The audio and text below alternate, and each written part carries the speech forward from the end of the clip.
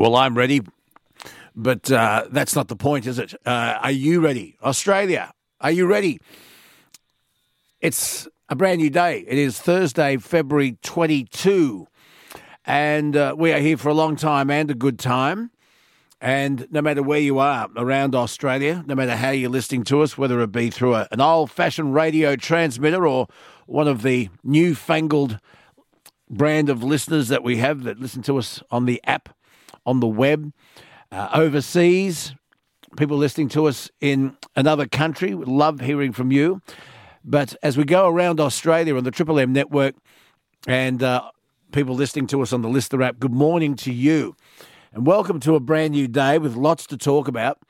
And a reminder that tomorrow, Friday, it's nearly Friday, we'll be judging and announcing our caller of the week, which will win a whole lot of fantastic prizes and some not so fantastic prizes, depending on what we can steal off someone's desk.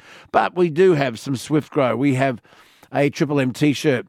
We have a Pestrol Fly and Mozzie deterrent gadget, fantastic, and a whole lot of other things. So if you'd like to win some prizes, you've just got to join us. If you've never, ever rung before, make yourself known. Say hello.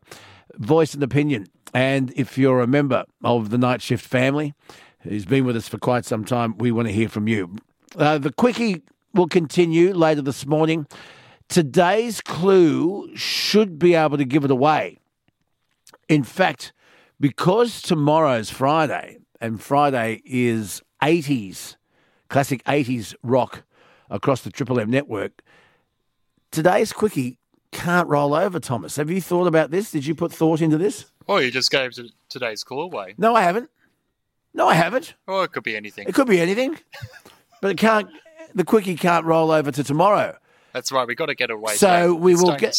We will. Yeah. So we'll give the clue away a little later this morning, and then after the first hour, if we don't get anyone close to it, we'll give another clue. Sounds good. Yeah, but also because I want to play this song. I love this song. I turn it up and I love it. So that's coming up a little bit later on this morning. 133353 is the number. Keep those emails coming in. nightshift@triplem.com.au. What a week of extreme weather it's been right across the nation. Thunderstorms that brought intense deluges to part of New South Wales and Queensland. Cyclone Lincoln is likely to re-emerge off the north coast of Western Australia. Elevated fire dangers continuing in South Australia, Victoria and Tasmania. It's unbelievable, this wild weather this week. It follows a number of severe events already during the past few days. This includes record February 50-degree Celsius heat in Western Australia. We've seen flash flooding in Sydney and Brisbane and flooding rains over the inland Northern Territory and Kimberley. So, well, what's in store today? Well, I'll let you know in just a little while. 133353 is the telephone number. Now, let's have a look at some of the news stories that we should be talking about this morning. And, well, Woolworths Chief Executive Brad Banducci has retired. He's fallen on his sword. He's gone. He's nicked off. He has disappeared and won't be back. And, folks, this is a lesson to any of our corporates that think that they can preach to us, go woke, and not go broke. And Brad Banducci has learnt a very valuable lesson. It's a lesson that Alan Joyce learnt towards the end of his tenure at Qantas, and Australians don't wear it. Now, Brad Banducci, as you may have seen on Four Corners, was trying to answer questions brought about by an ABC reporter on price gouging and how Rod Sims and Alan Fells had both said that Woolies and Coles, who between them hold over 82% of our supermarket retail chains, may have been guilty of price gouging and may just have been guilty of putting unfair pressure on farmers, producers, and people who supply Woolies and Coles with products to buy those products at inflated prices so that we, the customer, also pay inflated prices. Now, proving price gouging is very, very hard. But the chief executive, Brad Banducci, went on Four Corners and it didn't work out well. Can I just tell you, if you're going to go on a television program, an interview-style program, if you don't like the questions and you walk out, you have just given that TV show an absolute gift, because nothing looks better than a walkout. And that walkout will be used in all their promos and will be forever in the National Television Archives as another TV walkout. And Brad Banducci, who should have known better, got asked some pretty tricky questions. He didn't like the questions, and he stood up and said, I've got to come back, I've got to go away. It's not a good look. It's not a good look. Obviously, you had to sort of see it on the ABC. Here's a little of how it sounded. The boss of one of the largest supermarket chains. Yeah, no, I think I'm done, guys. I do this with good intent. During a grilling over price gouging claims. You're walking out, really? No. Can we just talk to Brad for a second? Yeah. So if you can't take the heat, you get out of the kitchen, but you don't do it on live television. Or that wasn't live, that was a pre-record. But you don't do it with the camera rolling. You just don't do it. If you're not up for the interview, if you're not ready with the answers, don't put yourself in front of a TV camera. But it's more than just that. I don't believe it's just that. Why Brad Banducci had to retire as CEO of Woolies yesterday. Woolies went woke on us, and they've done it a number of times. But the one that will come to your immediate memory is as recently as the 26th of January. Woolies decided to go woke and not sell Australia Day merchandise. They not only decided not to sell Australia Day merchandise, they made a fuss of it. They made a big deal of it. They thought they would get the woke shopper. Well, guess what? People stayed away in droves. Australia didn't wear it. Can I just say this? To any other CEO of any other Australian business, stay in your lane. If your job is to sell food, if your job is to sell to the Australian public supermarket goods, make that your job. Don't preach to us on political rhetoric. Don't. Because Australians don't wear it. The company yesterday announced a $781 million loss.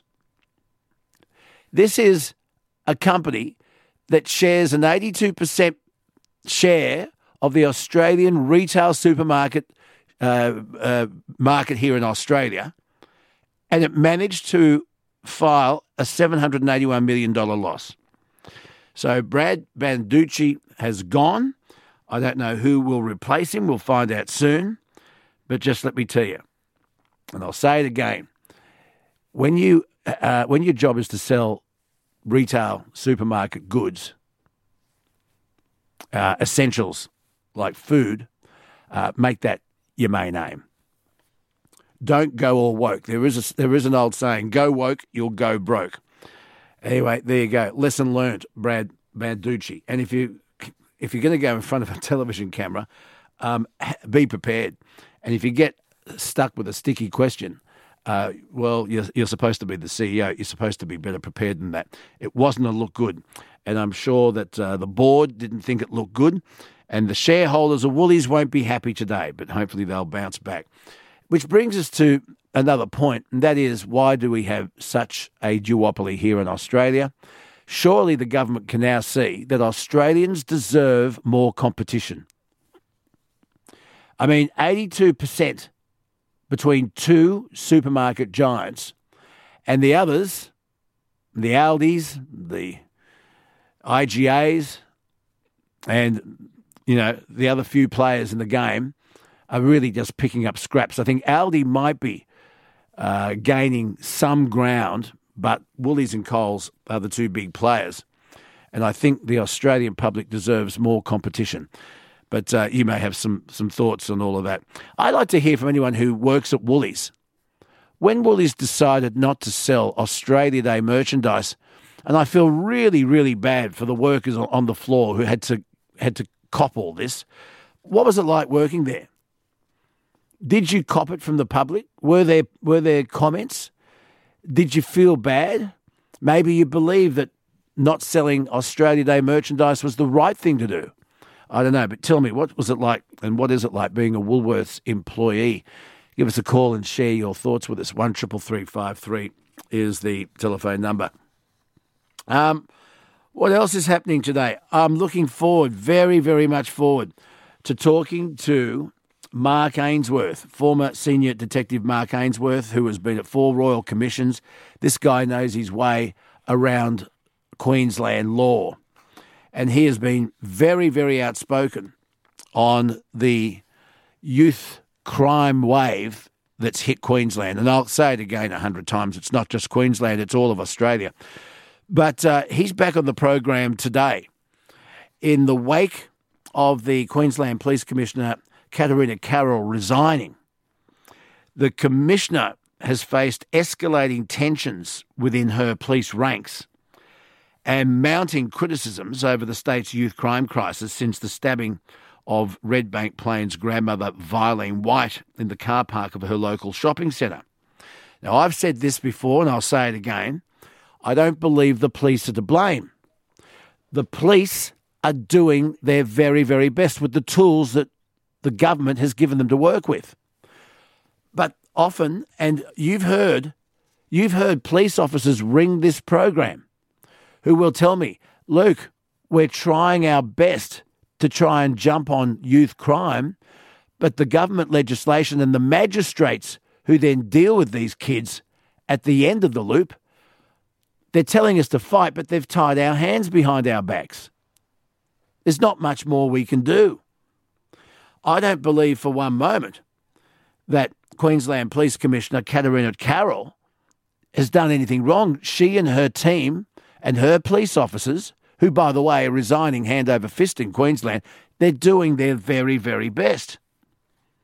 So I look forward to talking to Mark Ainsworth a little bit later on the program. He firmly believes that an outback boot camp type situation needs to happen to bring these kids into line.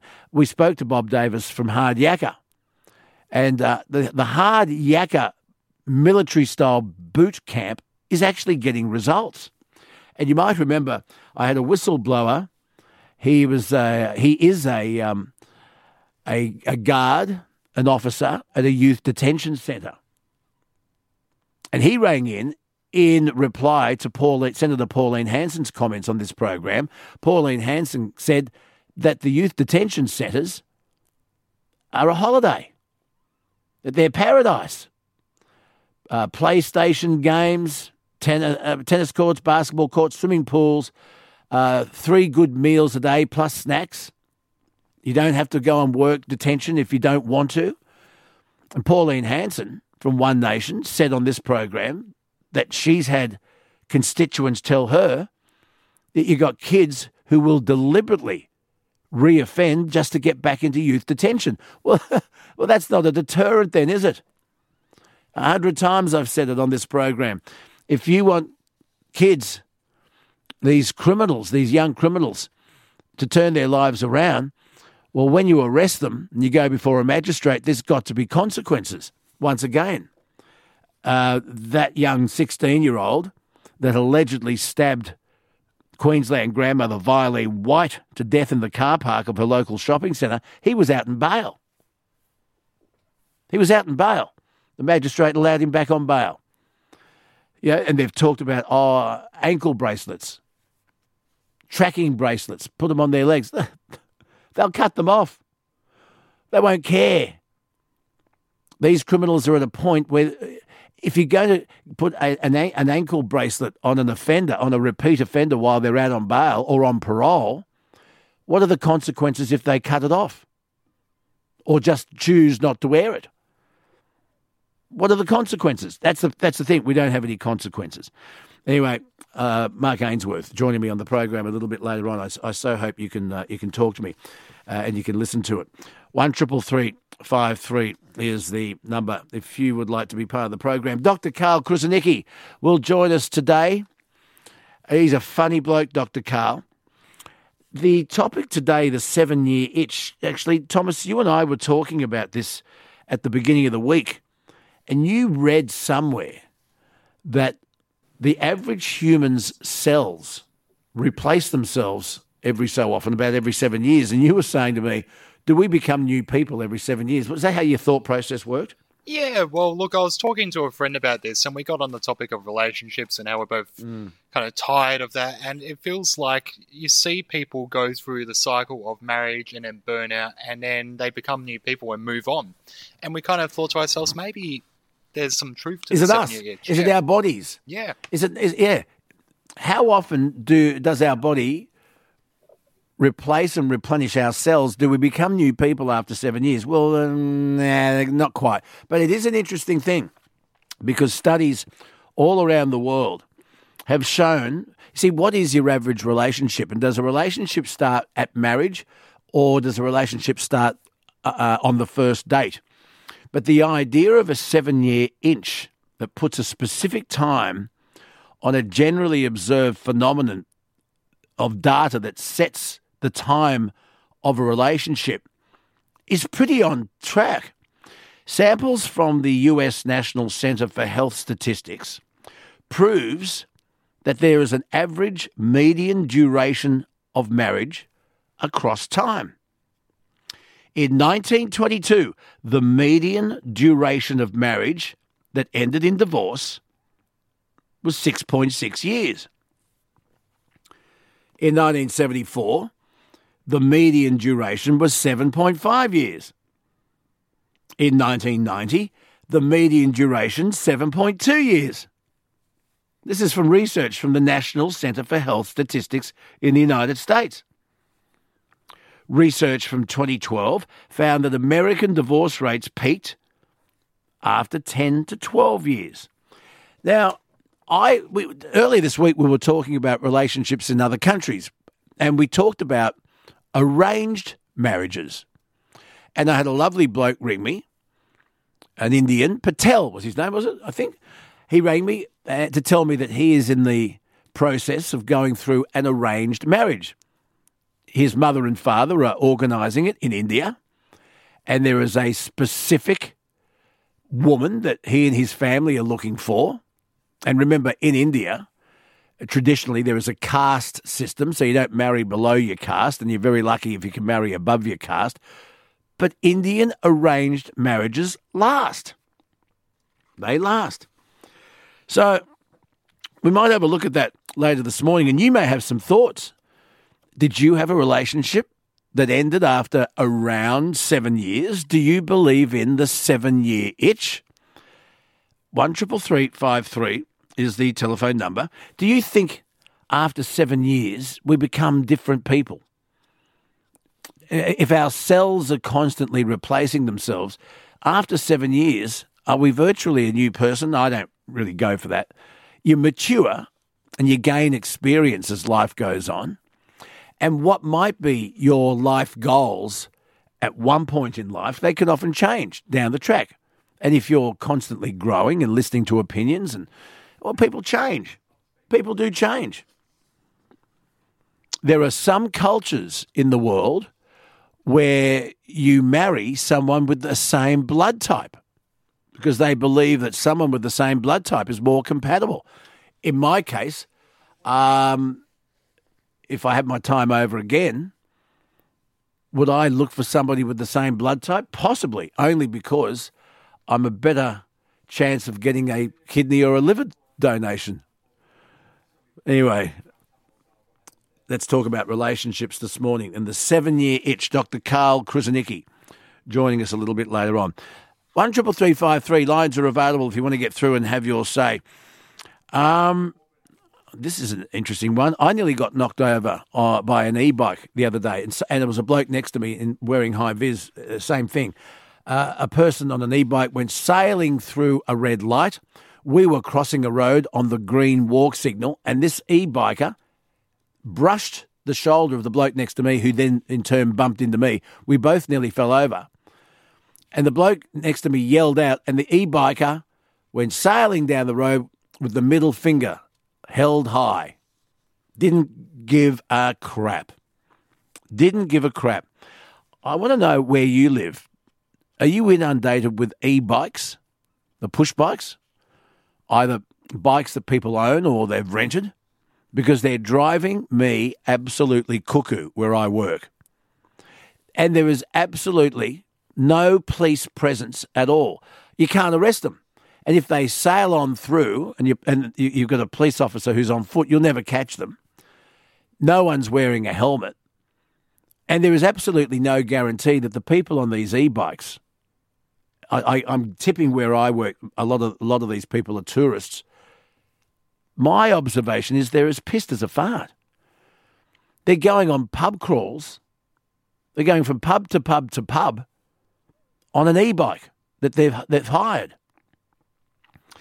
Anyway, this is interesting. A woman's been slapped with more than $2,500 worth of fines for allegedly riding an e-bike with an unrestrained child.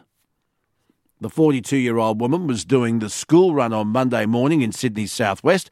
She was stopped by officers from Liverpool Highway Patrol. She received 4 separate fines, totalling $2,575 after she was found to be breaching a number of offences. New South Wales Police shared photographs of the incident on Facebook, warning the public about the dangers of riding e-bikes unsafely. Well, I mean, that's unbelievable. I mean, there's somebody on an e-bike with an unrestrained child.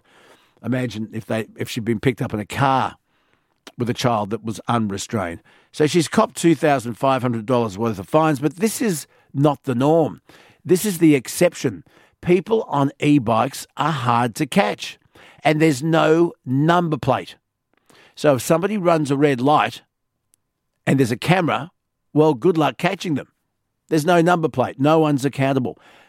What's your experience of e-bikes where you live or work? Are they driving you mad? Because they're certainly driving me cuckoo. And I don't know what you can do about it, except maybe registering the bikes and putting number plates on them. But here at Triple M Central, they're scattered all over the city because people on an app can hire them and then just dump them when they're finished with them. And no one knows who's riding them. And I've got to tell you this, in my observation, I don't see many helmets on. 1333 53 is the telephone number. Now, here we go again, folks. But I got a funny feeling we're getting closer to having cannabis completely legalised here in Australia. And you might say, yay. You may also say, you're kidding. We don't need another vice. And that marijuana, smoking marijuana, is a gateway drug to harder drugs. I'll leave the debate up to you. But a parliamentary hearing is set to examine whether cannabis should be finally legalised in Australia. A Senate inquiry is going to hold its first round of hearings in Brisbane next Wednesday, looking at the potential legislation of cannabis for adult recreational use. The inquiry has been prompted by a bill introduced to the upper house last year by the Greens Senator David Shoebridge, which should allow for the possession of cannabis. The first round of hearings are going to include appearances from the Australian Medical Association, the Australian Lawyers Alliance, drug law reform advocates, as well as officials from government departments. The AMA believes that if cannabis was legalised for recreational purposes, it would indicate to the public that cannabis is not harmful. The AMA is concerned that people may self-medicate using cannabis products for therapeutic purposes without consultation with their medical practitioner. Well, of course they will. There are people self-medicating using all sorts of drugs right now. Doesn't make it right, doesn't make it safe. But I'd like to know what you think. So the AMA is concerned that people are going to self-medicate using cannabis products. Families and Friends for Drug Law Reform say that the decriminalisation of cannabis is going to pave the way for better regulation of the drug going forward. Is it time that the government controls these substances and be able to do it more effectively if everything's out in the open without adding harm to the people who use these products? I'd like to know what you think. The Department of Home Affairs, which is also going to appear before the inquiry next Wednesday, said it had multiple concerns with the cannabis proposal. So there are opinions on both sides to all of this. Personally, I've never touched it. I don't smoke marijuana. I was in a room once with people sharing a bong, and the room, and there was no way for air to escape or get in, and I got very, very ill. I got paranoid. I felt nauseous, and I just decided ages and ages ago that it wasn't for me. But I know lots of people my age that have a joint every now and then. They say it relaxes them, calms them down. They will tell you that it's better than overindulging in alcohol. What are your thoughts, Australia? Is it time that this parliamentary hearing is next Wednesday, and they're going to hold their first round of hearings in Brisbane, but it's a full Senate inquiry? What do you think? Do you smoke cannabis regularly? Does it change your mood? Does it change who you are? Does it make you depressed? Does it make you eat more? Do you know of somebody who's a pot smoker and it's destroyed their brain? Or do you think, hey, listen, it's a weed, it's a natural herb, and if alcohol is legal and deadly cigarette and tobacco products are legal, why can't we have cannabis? Regulate it. Let the government grow it, sell it, and get a tax out of it. What are your thoughts? 133353. We need to get David Shoebridge on the phone next week and have a talk to him about why he's introduced this and where he stands on all of this. 133353 is the telephone number. The feedback continues to come in about drinking on the job in Parliament House.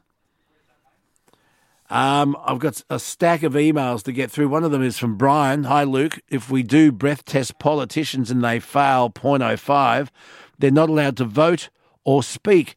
Yes, it may give some parties the chance to have legislation passed due to the numbers that can't vote, while nothing can be done at that point. If it's made public on who is banned and how many times from voting or even speaking in the chamber due to be over the limit, at the next election, the public then has the right to know that information and the chance to vote them out and elect people who are wanting to make a difference and do the right thing. It's a very good email, Brian. Brian also says, on youth crime, you mentioned that some organisations are concerned about removing Indigenous youths from their homes due to the stolen generation. I'm sure there are plenty of Indigenous families that would be happy to take in these youths and give them the support they need to try and change their ways. So, Brian, thank you for your email. There's a lot more. There's pages of emails coming through. Drinking in Parliament House. Should alcohol be banned? And if not, should politicians be breath tested before they go into the chamber to vote? And if you're over 0.05, name and shame those politicians so that their electorates and their constituents can see what sort of representation you're getting from your elected official in Parliament House. Or should we just ban alcohol at the dining room so that politicians can't overindulge in that taxpayer-subsidised dining room? But hang on, we're over 18. These politicians are over the age of 18. If they want to drink, they've all got mini bars in their offices. What do you say? Do we breath test politicians before they vote on legislation? Your thoughts are welcome. 133353 is the telephone number. Look, there's a stack of other stuff I want to talk about this morning, but how about you come to the table? If there's something that you think we should be discussing, I am all ears. Caller of the week tomorrow, stack of great prizes are going to be given away to our caller of the week, and it could be you. The Quickie makes its return later this morning. We have another clue that's on our podcast. It has to go off today because it can't go tomorrow for certain reasons. So that might be a clue as to what the Quickie is. If you have access to our podcast, go and have a listen. It might just give it away. But that's a little bit later on. Dr. Carl Kruszenicki on the 7-year itch. Why do relationships in the Western world seem to, if they break down, they do it around the 7-year period of time? It's an interesting observation, and we'll talk about that. Oh, the other thing Dr. Carl's going to talk about, Thomas, is we had severe electrical storms in Sydney during the week, and 4 people were gathered under, I think it was a fig tree. Was it the fig tree in the Botanic Gardens? Yeah, in the Botanic Gardens in Sydney. Yeah, and they huddled under the tree for shelter, which is the normal thing to do when it's raining. Worst thing you can do. And lightning struck. The electrical current went down the trunk of the tree, and the 4 of these people were knocked out. Paramedics were called. They were rushed to hospital, and a couple of them in a very serious condition because they had burns to vital organs through their bodies. Standing under a tree during an electrical storm is not the thing to do. But what is the right thing to do when caught in an electrical storm? Dr. Carl will give us that great advice later this morning. If you miss out on any of that, it's on our podcast. But look, let's get talking. Let's get the phones ringing. Let's get to know each other. If you've never, ever rung before, today's your day. And if you are a member of our night shift family, well, come on down and say hello again. Let's share some opinions. Let's keep each other company during the wee small hours of this brand new day. It is Thursday, February 22. I'll give you the weather forecast very, very shortly as we go around the country. It's great to have your company, and I hope you're well. 133353, that's the telephone number. Lines are open right now. You're listening to The Night Shift around Australia on the Triple M network.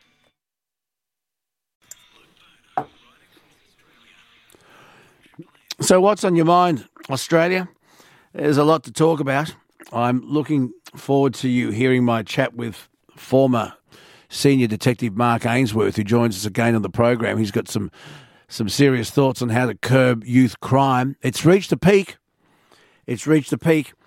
And the police commissioner in Queensland resigning, I don't think it's her fault.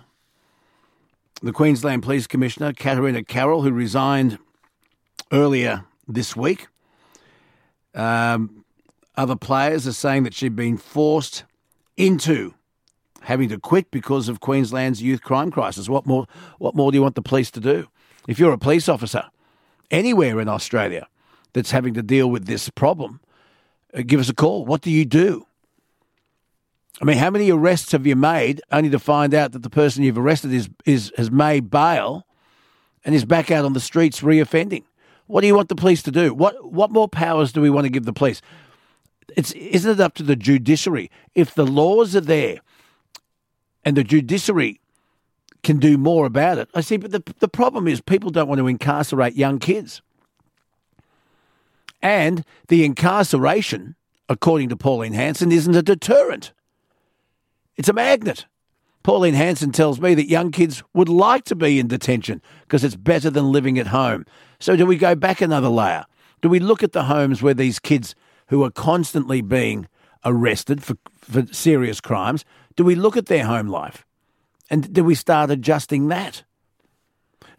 Do we start handing out licenses for people to become parents? I don't know. I honestly don't know. It's gotten to the point where it's very hard to go back without major social reform. Is it major social reform that we need? Who's brave enough to say, okay, your child has been arrested 4 times in the last month, out at 2:00 in the morning, you're not fit to be a parent. Well, what do you do with the child then? It's very, very difficult. 133353. And is it about time that Australia just legislates cannabis? Grow your plants So long as you don't sell them, so long as you do not sell them, make it like home brew. Grow your plants, smoke your pot, or do we buy it through a government official retailer so that it's regulated and the government gets a tax on it? I'm sure that plenty of you have thoughts on all of this. The cannabis drug reform inquiry takes place in Queensland next Wednesday. 133353 is the number. Paul, good morning. Good morning, Luke. How are you? I'm good, thanks, buddy. Welcome along. Let's have a chat. What's up? Okay, well, I was just explaining to Thomas before that I want to speak to you about the cannabis. Topic. Well, we've had this discussion over and over and over, and nothing seems to happen. It seems to be that there are people who say, listen, I want to be able to grow my own pot. It's for my use only. I want to be left alone like a home brewer who can make as much home brew as he or she wants. They can make it at home and they can make it as strong and as alcoholic as they want, and there's no government intervention. Why can't we, who want to smoke pot, why can't we have the same freedom? Yeah, to a certain extent, I mean, like it is in Adelaide, you can grow outdoor, but the quality of the outdoor isn't there. You want the hydroponic, which is generally indoor grown, but they don't allow hydroponic over there either. That's what you want though. And that's really what people who grow. I don't. You're going to have to educate me. I apologise, Paul. I'm a bit ignorant on all of this. So if you grow a cannabis plant in your backyard, chances are it's not going to be much good. Is that what you're telling me? Yeah, basically what outdoor we'll pretty much call bush buds. And there's different strains, there's different varieties as well, because you also have cannabis sativa and you also have cannabis indica as well. No, I don't know any of this. You've obviously been doing this for a while. I don't. Well, I'm 49 years old now, and I've been smoking cannabis daily since I was 13. Has it affected your brain, do you think? No. I finished BCE. I have multiple certificates after that, and including a trade certificate. And I've maintained employment through there. I've only been out of employment for 7.5 years now, and that's due to a permanent back injury and spinal cord injury, including nerve damage, which regularly results in me losing the ability to walk because both my legs shut down on me. Okay, so you smoke pot for pain relief? Yes, I now go through a cannabis clinic. But you've been smoking marijuana since you were very young. Yeah, that's right. What age were you when you started smoking pot? 13. And when you started smoking pot at 13, you weren't using it then for pain relief? Pain relief? No. This is you were smoking pot. You were smoking pot at 13 to get high. Yeah, for fun. Yeah. For fun. Okay. Yeah. And 7 years ago, when my back injury happened, it was 3 years after that. That's when I went to the clinic. That's when I found out about the clinic, and now I go see the doctor every 3 months. I have to have a checkup appointment with the doctor at the cannabis clinic. It's all TGA approved. My scripts are kept at the clinic. When I go there, I have to show ID to get my prescriptions, and I am only allowed to go and get my repeats. They are monitored when I go get them, and I can't go get them early. There is a set time between my repeats as to when I can go back and get them. All right. That's okay. So thank you for your background. I'll consider you a bit of a cannabis expert then.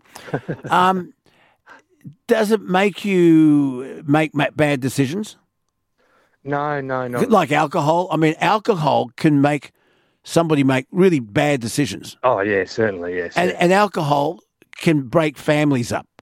Yep. Yeah. But the level of alcohol in your system can be measured, and we have come to the conclusion that 0.05 is the alcohol tolerance that legally is accepted to operate a motor vehicle. In fact, that's wrong. 0.05 is still wrong. It's below that. Yeah, that's right. It's got to be below 0.05. But we haven't got a measurement for the amount of cannabis that's in your system. No, see, what they need to develop, rather than roadside testing, because there's plenty of people getting around that. I won't go into ways of detail, but there's plenty of people out there getting away with it.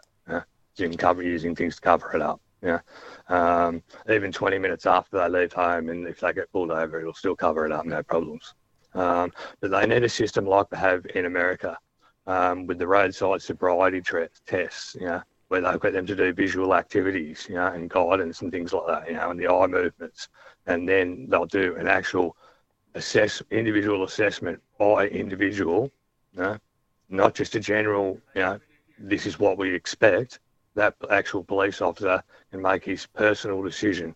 Okay, but it's whether they're okay or not. It's the THC. That's right. Yeah. Okay, that gets you high. Is that correct? That's right. Yep. That's it. But it depends on the percentage of THC. The level. Tetrahydrocannabinol. That's it. Yeah. Okay. Now at the moment, we haven't worked out a way of measuring how much THC is in a cannabis user's system, and then worked out, well, we will allow this much THC to be acceptable to drive a motor car. Yeah. At the moment, when you do a cannabis test, you're either positive or negative. That's right. Any positive reading, you're in trouble. Yeah. So this is where I need education. Do we need to work out scientifically, just like the amount of alcohol that is regarded as safe across Australia, and of course that figure changes from person to person. You might have a young lady who's only 4'9" and 79 kilos wringing wet, and 0.05 of alcohol will affect her differently to somebody who's 120 kilos. Exactly. And has a European liver. I'm just saying, but we have. Oh yeah, definitely. But we have decided that 0.05 is the standard amount that's tolerable, but below 0.05. But we don't know about THC, tetrahydrocannabinol, which is the chemical in cannabis that gets you high. And so, do we need to get our clever people at the CSIRO or somewhere to say, okay, well, let's work out a level of THC that's acceptable so that you can drive a motor car under the influence of THC, but here's your limit. Yeah. I don't know.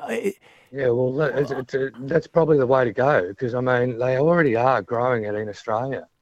There are farms in Australia.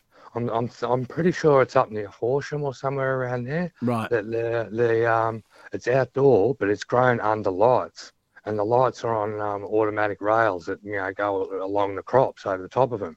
But the lights are on at night time, and there's that much of an upwards glow that it's affecting the surrounding farmers and community. Well, look, there are lots of things to talk about this morning, but I'm happy to add this to the list because there is that discussion happening in Queensland next Wednesday.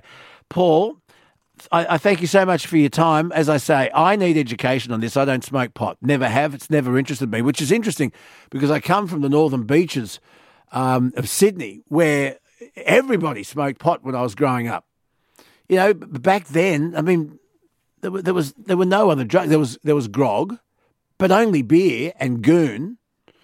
No one, when I was growing up in the 70s, drank spirits, and no one. Well, there wasn't meth, and there wasn't anything else. It was pot.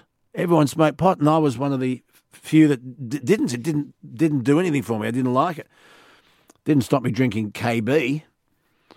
But I need education on all of this because I've never really had any. I've never used it.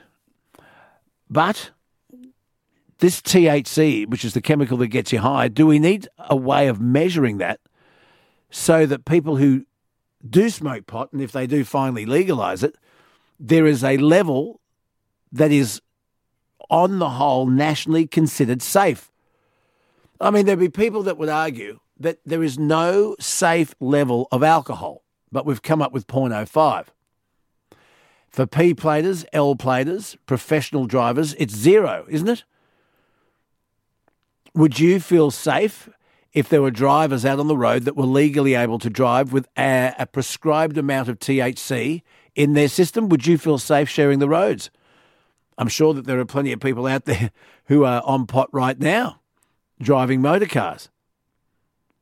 Is there a safe level? Is this something that needs to be addressed? I don't know. You tell me. 133353 is the telephone number. And while we're talking about alcohol, because plenty of people will ring up and say, oh, alcohol's much, much worse than pot. The violence that can come with the overindulgence of alcohol. Alcohol can break up families. Alcohol can lead to serious health issues. You're right. But the overindulgence of anything can bring about health issues. But alcohol's legal. And at this point, cannabis isn't. 133353. And should our politicians be breath tested in Parliament House before they vote on legislation that's going to shape our lives?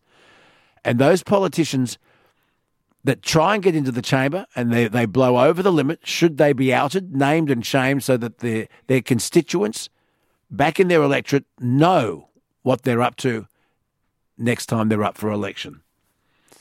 You're listening to The Night Shift Around Australia on the Triple M Network. The Night Shift Around Australia on the Triple M Network. Luke Boner with you. Here's a topic for a little bit later on, Thomas. It's a story about a woman who online has been criticised for her extremely cruel behaviour towards her niece. You've read this story? Yeah, I have. This could divide our audience for sure. It's going to divide the world. We talk about the important topics here on the Night Shift, and this is another one. We'll have fun with this in the Man Cave tomorrow. A woman's been criticised for her cruel behaviour towards her overweight niece. The 32-year-old recently hosted a family gathering and judged her older sister for indulging her daughter with food, despite the child being extremely overweight by at least 10 kilos. The woman prepared a healthy salad and chicken for a meal and then baked a sponge cake for dessert. My niece asked for a second slice, and the aunt said no. She said, I care about my niece's health, but I didn't want to single her out, so I said I was saving it for later. She shared that she then gave the other children extra slices of cake and encouraged them to lie to her overweight niece about the food. Here is a woman who has denied her niece a second slice of sponge cake because she's worried that she's overweight. Did she do the right thing or not? 133353 is the telephone number. After dinner, while the kids were playing in the living room, my 7-year-old daughter and her other cousins came up asking for a second slice of cake. I didn't want the cake to go to waste, so I agreed to give them another slice so long as they didn't tell their cousin. Eventually, my niece found out and started crying. My sister was mad at me for punishing her daughter. I told her that we wouldn't be in this position if she'd actually taken care of her child, which made her even more furious. She's been ignoring me ever since. Many people have slammed this woman for being too controlling. Is it inappropriate to, is it fat shame a family member if you believe that their parent isn't parenting correctly? 133353. This woman who refused to give her obese niece a second slice of cake at the family gathering, did she do the right thing? Well, I don't think she did. I mean, it's up to the parent, isn't it? Is it really up to an aunt or a relative? But if you think that a young child that's a member of your family is not being parented correctly, do you step in and say something? They say it takes a village to raise a child. If you're expected to be part of that village, is it okay to say something? 133353. Go on, what? If she had said no to the other two kids, I'd be fine with it. But she didn't. She but said because she did, that's where I draw the line. Is it okay to parent someone else's child if you don't think they're doing a good job? 1-333-553. Here's another question before I go to the break. Go on. Okay. Legally, in all states and territories around Australia, state schools have an obligation to report what they think is child abuse to the principal, and that principal is then obliged to pass on the reports of that child abuse to the authorities. It's the law. If you have a child that's either too fat or too thin, is that child abuse? And should you report it? If you have a child at your school that is seriously obese, is that child abuse? And should you report it? And by the same token, a child that you think is way too thin. I mean, if a child's got bruises or cuts or shows behaviour, antisocial behaviour, you're obliged by law as a school principal to report any evidence of child abuse. If you have a child at your school that is massively overweight, is that child abuse and should you report it? It's just a thought. 1-333-553 is the telephone number. Now, if it's green and it grows, you're going to love Swift Grow, the amazing all organic fertiliser that has Australians raving about it. Joe is overseas right now, the United Arab Emirates, at their invitation, helping other countries get their agriculture together by using Swift Grow. And you can use it here in Australia, delivered to your door. Greener lawns, bigger plants, better water retention, better tasting veggies.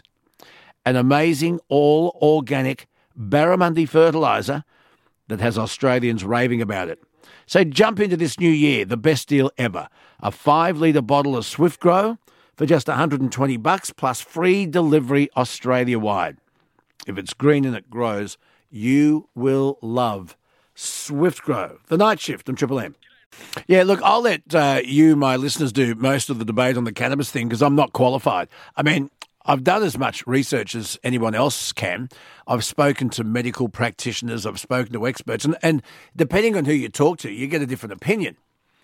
I mean, there are plenty of medical practitioners that say any cannabis, any THC is bad for you. Putting any smoke whatsoever into your lungs is bad for you. And then at the same time, those medical practitioners will say, but some alcohol is okay. Alcohol in moderation is okay. Can you smoke cannabis in moderation? You're still putting smoke into your lungs. This is the argument I get from some members of the medical fraternity, that it's not just necessarily about the THC and getting high.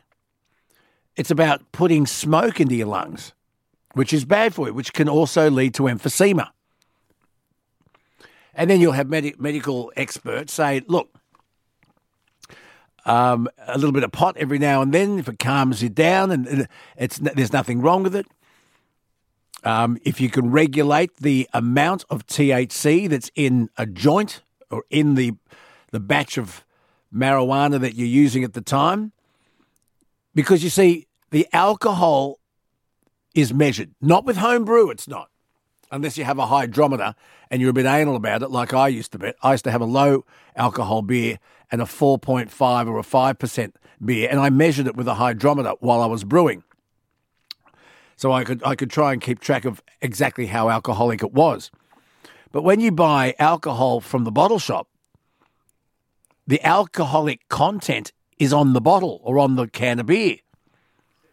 And if you're only allowed so many standard drinks an hour to get you to 0.05, if you're smart, you can regulate it.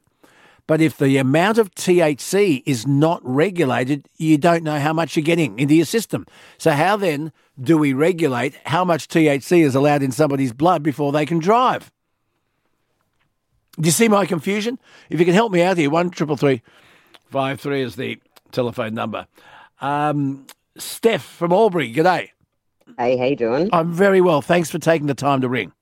That's all right. I've been trying for a couple of nights. You should hear me, listening to you, talking to myself, answering all your questions. Hilarious. Well, now you're on the phone. You can talk. Look out. Go. Sorry. What do you want to hear first? I've got a few things to say. Why did you ring? What do you feel strongly about? Okay, so, the juveniles, the young crims. Yep. Definitely. I have a theory. I'm a hairdresser, so we talk about this sort of stuff all day at work. You talk about everything. We talk about everything. We come up with some pretty good ideas, and one of them, my ex-mother-in-law, actually the separation too, we can get to that. She works in a prison, has done for many years, and her story is not all of them are bad people.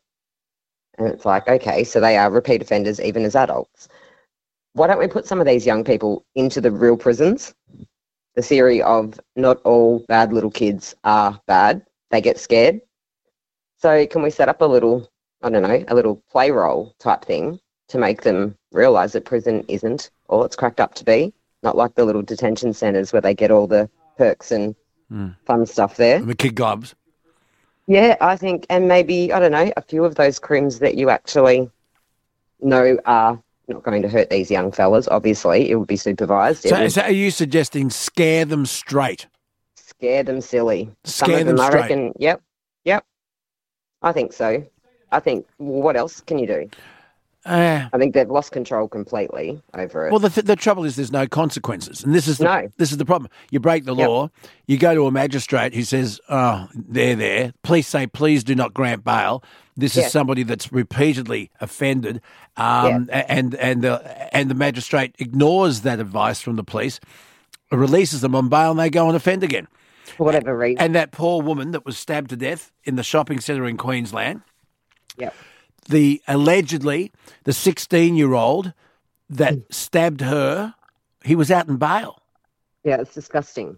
He was out in bail. It's disgusting. That makes me think, I've got 2 young daughters. They're a little bit older, I think, than that young girl was. But she is done for life, that little girl. She'll never recover from that. No. And that's devastating for her and obviously the grandmother. So that 6-year-old girl that witnessed that, she's been given a life sentence. I know. And she's the innocent party out of it all.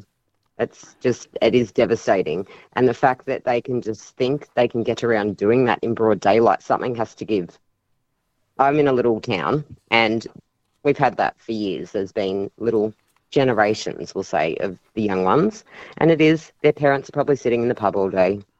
They don't know what their kids are doing. I know myself with my daughters. I'm trying to break a lot of trends and there are consequences for actions. And there is resilience too, but you can't help all kids. I think sometimes you just have to try and maybe take the higher ground and look at something like scaring them silly, scaring them not necessarily good. Scaring them straight. Yeah, there could be, 1 out of 5 that might not. Some kids scare easy. They act like big tough boys around their group of friends.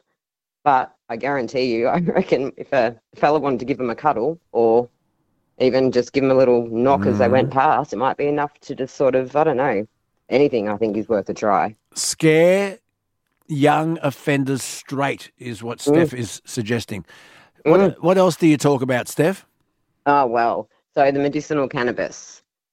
I think it is good. I've seen, say, for rheumatoid arthritis, and it's monitored. I figure like any medication, they'll measure it, they'll monitor it, and they'll work out that right dose for the right person, their body weight, their tolerance. I know a few people that can have it and they can still drive and they can still have a conversation. They're not stoned out of their brains. I think it lacks the THC in some of them.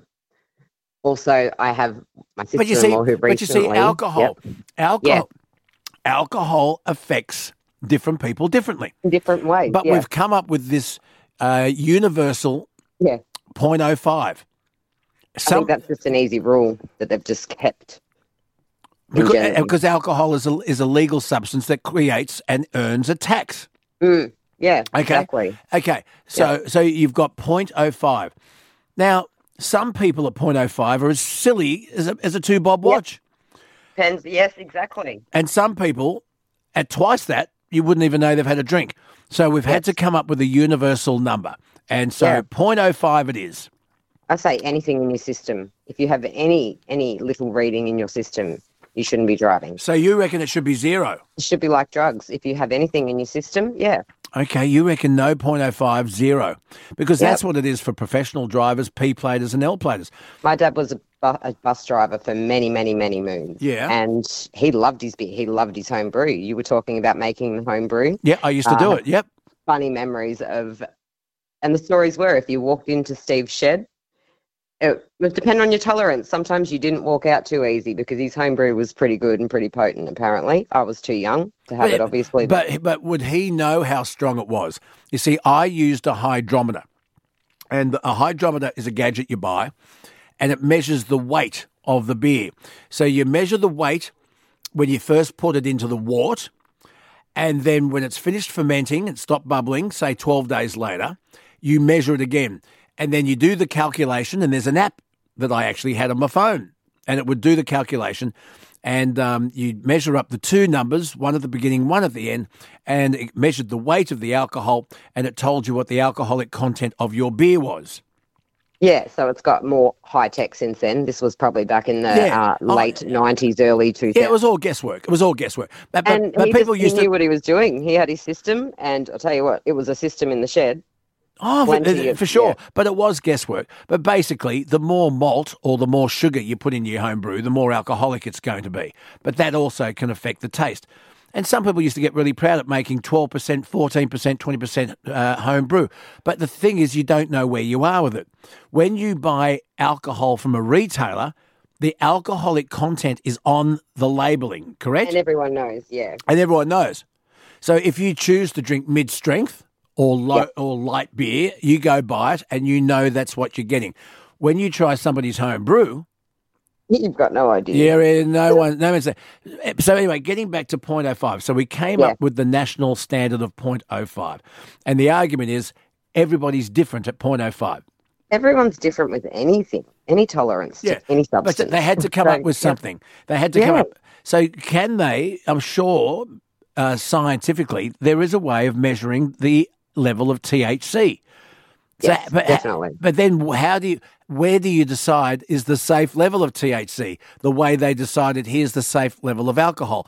Now, I think you quite successfully have argued here this morning that maybe it should be zero alcohol. Forget the 0.05. It should be zero if you're operating a motor vehicle.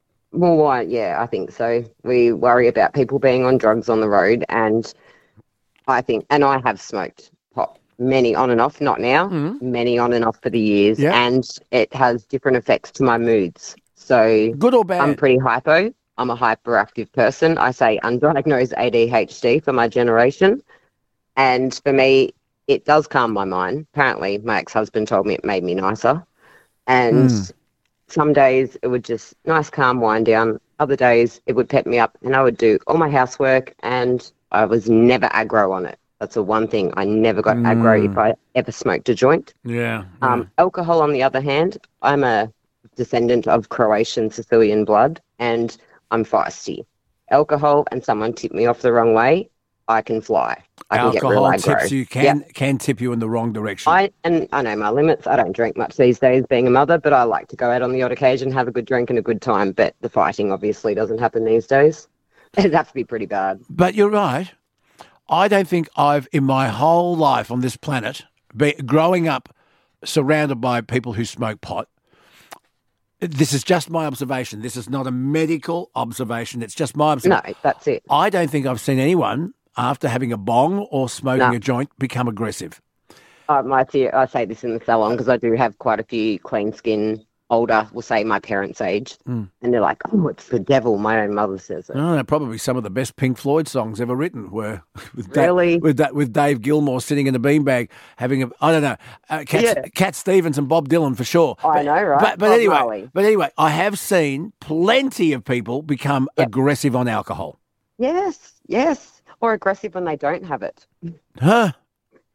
So my theory is you never hear of a pothead king hitting anyone in the pub. No, that's true. And it's my one go-to, and I just think, well, you know what? You can't even argue with that because tell me who you've seen. Stoned and aggro. And heroin. Plenty of people used to break into houses to steal money to get heroin, but people didn't commit violent crimes whilst high on heroin. Yeah, this is it. Anyway, I could talk to you all day, Steph. Steph, I've got to ask you, the auntie that refused the niece a second slice of cake because she's worried that she's obese. Did you do the right thing or not? I was actually writing points down for this. I think we'll see, I've got 2 daughters that are very different builds again, and I also have an auntie who has no children and is quite a firm, we'll say, authority, which I don't mind too. But no, I wouldn't like someone, if I was there, to tell my child no to that. I would probably, if I was there, I would say, ask your mum. If it was me that was distributing the cake or whatever and it was someone else's child. If I wasn't there, anyone who has my children, their rules are their rules at the end of the day. So you wouldn't, if you had can I use the word fat? Is that offensive? Well, I think just... Well, okay, if you had a fat niece or nephew, an obese niece or nephew, and they wanted a second slice of cake and you didn't think it was good for them, would you say something or would you give it to them? Well, my daughter, I'll say, give it 20 minutes. If you're still hungry, you can have more. Yeah, my mum used to say, eat an apple. Yeah, well, that too. Go and eat an apple and come back. Hey, Steph, one more question for you. Yeah. This is a question for you without notice from me. Okay. Why is it that to have a trim at a hairdresser's, if you're a male, is much cheaper than a woman? Because if you're a good hairdresser, a men's haircut can take you like 10 minutes max. And I think cheaper time, women, depending on the thickness of the hair. See, I think too, if I was making up prices, I'd probably charge accordingly to the effort, not do the stock standard, opposite to the alcohol. Okay, what if it was a woman with short hair? I've got some women that have pretty much clippers all over, and they get that little discount heading towards a men's haircut, definitely, because it is different. You're doing the same sort of thing. You're just getting the clippers, running it over. Sometimes you don't even touch the scissors. Do you want to know what I learned when I went to India? Mm-hmm. I learned that in a lot of the small villages where they have the arranged marriages, often the matchmaker or the person that would inform the families of the village who was single and who was eligible was the hairdresser. Because the hairdresser was the centre of the town's gossip. Yeah. You went to the hairdresser and you talked. And you did. And so often it was the hairdresser that would go to the family and say, who had made, let's say, for example, an eligible son. Yes. And the hairdresser would knock on the door and say, well, guess what? Up the road here, their daughter is now eligible and could be a good match. And it was the hairdresser that did a lot of the matchmaking. They know. Oh, I say that. Because they knew the whole village. And you know the family. I've said it too. You talk to people for years doing their hair, sometimes people once a week. Every day that you work for 4 or 5 years or more. And I could guarantee you if their family walked in the salon and I never had met them before, I would know who they are, just from speaking to them. There you are. You are the centre of the world of communication internationally, hairdressers.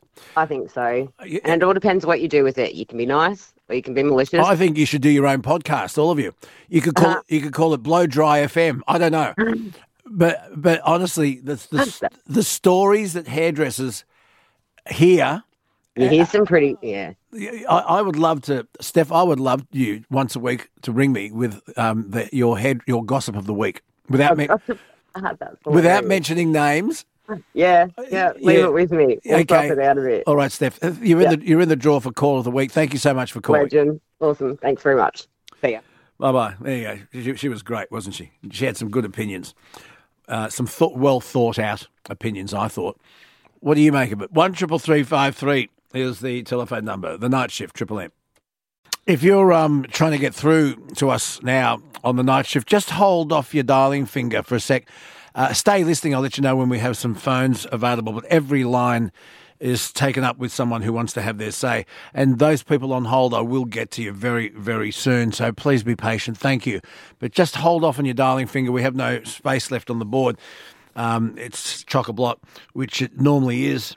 So I thank you to those people ringing in, wanting to have their say. If you suffer from sleep apnea and can't afford CPAP treatment, Sauve CPAP Clinic, They offer interest-free payment plans for CPAP machines and accessories, allowing you to mix and match leading brands like ResMed, Philips, Fisher and Paykel to tailor the optimal treatment solution for you. For only $1 up front and between $25 and $54 fortnightly for 3 years, do not let the cost of treatment hold you back. It's less than $4 a day. Visit Sauve CPAP Clinic at sauve.com.au. It's spelled SOVE. CPAP is used for obstructive sleep apnea treatment. Always follow the directions. When considering whether CPAP's right for you, speak to your doctor. Payment plans available for approved applicants only. Fees, terms, conditions, minimum amounts and exclusions apply. I've got an email here from Tim. Cultures with arranged marriages usually have a male-dominated society where women are subservient. They have a low divorce rate because women who divorce their husbands are sometimes shunned by their society, friends and even family. That's on the better side of the scale. On the other end, a woman could be stoned to death for leaving her husband. You can't include arranged marriage data with data in other cultures. It's apples and rocks. The differences are large. That's not to say there aren't millions of happy arranged marriages. That is from Tim, who's a regular contributor. Just for your information, Tim, the families that we met in India, and I have since met here in Australia, that believe in arranged marriages, it's the mother that does all the decision-making. It's the mum and the sisters that do all the decision-making. Maybe it was very male-orientated back in the day, but I got a funny feeling that today's arranged marriages, as far as Indian families are concerned, it's mum and the sisters that have whose opinions carry the most weight. That's just my observation. Anyway, thanks for your email, Tim. I always appreciate your input. 133353. Quick break, be back. G'day, Vicky. Hi, how are you? I'm very well. Happy Thursday. What's on your mind? Happy Thursday. Just calling regarding about the auntie that didn't give the niece the second. Yes, her obese, I'm using her words, obese niece wanted a second slice of cake at a family gathering. She said no. And she said, I'm saving it for later. But then when the other nieces and cousins came up, she gave them all and of course then the other one found out. And now her sister, the mother of the niece that missed out, she's not talking to her anymore. She's asking the question, did I do the right thing? I'm trying to look after my niece. She's overweight. She doesn't need cake. It's the mother's choice, isn't it? Did she do the right thing or not? Well, if she didn't give it to anyone else, then okay. Say, leaving the piece for later, that's fine. But why? It's like you're singling out. Like I've always been a solid child and an adult as well. Solid, that's one word. And and people just assume because of my size that I'm a big eater where I'm not. So you've got that part of you that you always think, and at one stage when I was a teenager, I would eat and then I would start to throw it up thinking, oh, maybe this will help me lose weight because I just couldn't lose weight like everyone else could. And you're basically, because of people saying you can't eat this, you're too fat and all that sort of stuff, you don't know how her niece is going to react. Like, she might turn into a anorexic or another eating disorder. Yeah. You've got to be very careful what you say to kids. That's right. And kids, will remember all these, when they become adults. But as well as that, you're giving it to the other kids because they're thin, but then you're not thinking, well, you're giving them more sugar. Yes. They can get diabetes. They can get other illnesses from that. So whose job is it to monitor what a child eats? Is it the parent or is it the concerned aunt? There's an old saying, it takes a village to raise a child. When is it time for the rest of the village to shut up? That's right. Well, like for example, if the auntie had an issue, why didn't she speak to her sister first? Yeah, I know. Well, now the sister's not talking to her, and she's gone online to tell everybody what's happened, and she's after advice I would say go back and apologise. Say I was out of line. But tell me this: if you're a teacher or a headmaster or headmistress, and you have a child at your school that is seriously overweight, do you report it? That if a child is really 10, 20 kilos overweight compared to the rest of the class, is that child abuse? Should it be reported? It could be, because if the child, like for myself, I was always an active child. I didn't sit around and doing that. But then if someone is really obese, like in my past job, I did see this child who was 4 years old that couldn't even get into a car because he was so obese, that the school did call over it, because you've got to realise if the kid's chubby and solid, that's a different story, and still active. But if the child's not being active, he's lost their colour in their skin and all that sort of stuff, then you might need to get help for the child. What do you do if you have a child that's too thin? Do you report that child? Does that reflect child abuse? And that can as well, because are you feeding the child properly? That's right. Again, this is where you need to get, the school might need to get involved, and the parents might need to get, not involved in the sense of, to have a counsellor or something to speak to the child, or even to get a dietitian and find out, because there are kids out there that will only eat lollies and that is it. There are some kids at some schools that are only fed lollies. That's right. So is there something wrong at home? Is it the obligation of the headmaster or headmistress and the school to report any anomalies that they think is important to the authorities? Or at what level is the school being too intrusive? The law states that if a school teacher recognises what they believe to be child abuse, they have to report it. That's right. Is a child that's way overweight child abuse? I think that, firstly, with a school, they should actually speak to the parents and see what's going on. There might be something going on with the child or something at home. But is that the school's job? You've got a headmaster and you've got teachers that are trying to teach a curriculum, trying to educate. Do they pass that baton on to a professional, a guidance counsellor or somebody? They should have, yes. Yeah. I just know as a teacher, I've got so much to do. I've got lessons to prepare. I've got exams to mark. I've got playground duty. I've got bus duty. Oh, shit, this weekend I've got an excursion I've got to go on to. And now I've got to work this one out, and it's over my head. Pass it on to someone who's an expert. I don't know. Maybe I'm wrong. Yeah, that's what. The school should be able to turn around and go, maybe, have a counsellor always there.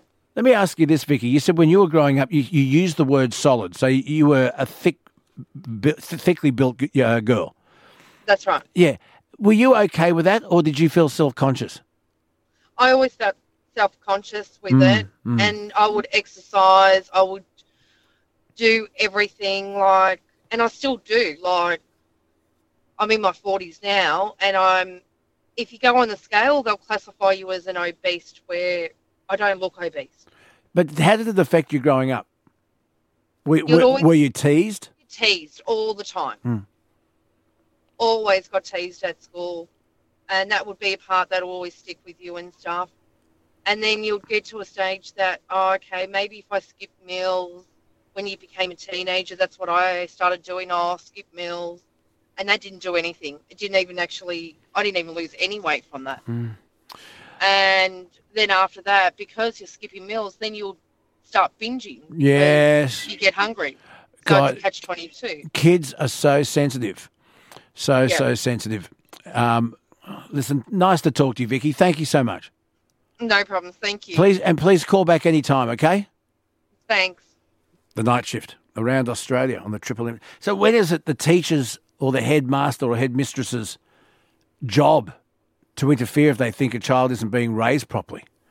When is it interfering? Was this aunt interfering, or was she genuinely caring for her niece, and at the same time telling her sister she wasn't being a good parent, I think?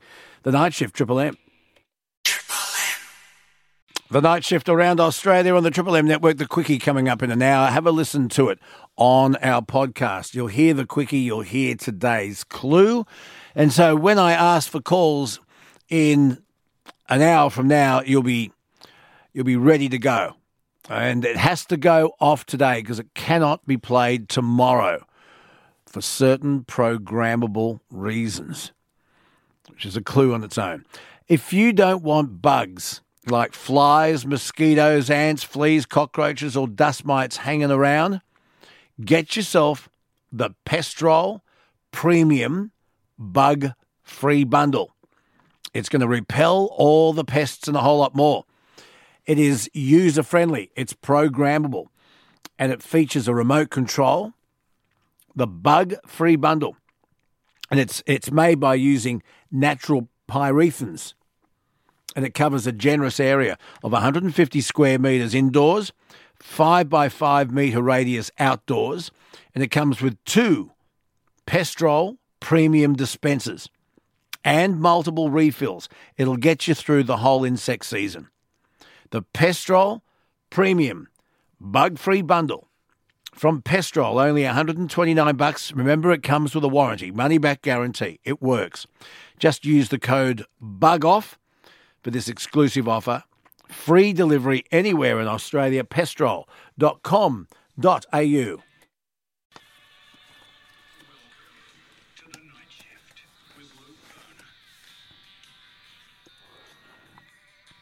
Got an email here from James.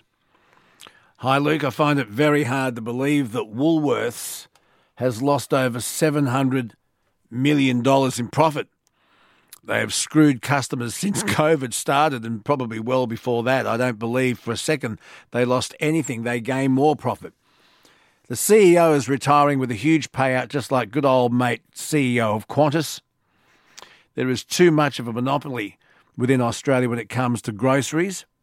They are the money launderers of the grocery world. Politicians clearly have stocks in Wesfarmers and other corporations because they won't and don't lift a finger when everyday Aussies are ripped off by such corporations. Some hitting stuff there, James. James, thank you for your feedback. Nightshift@triplem.com.au. So, yes, the big news, and you'll hear it today, and you'll see it on your television news services, that the CEO of Qantas, Brad Banducci, has given it away. He retired yesterday.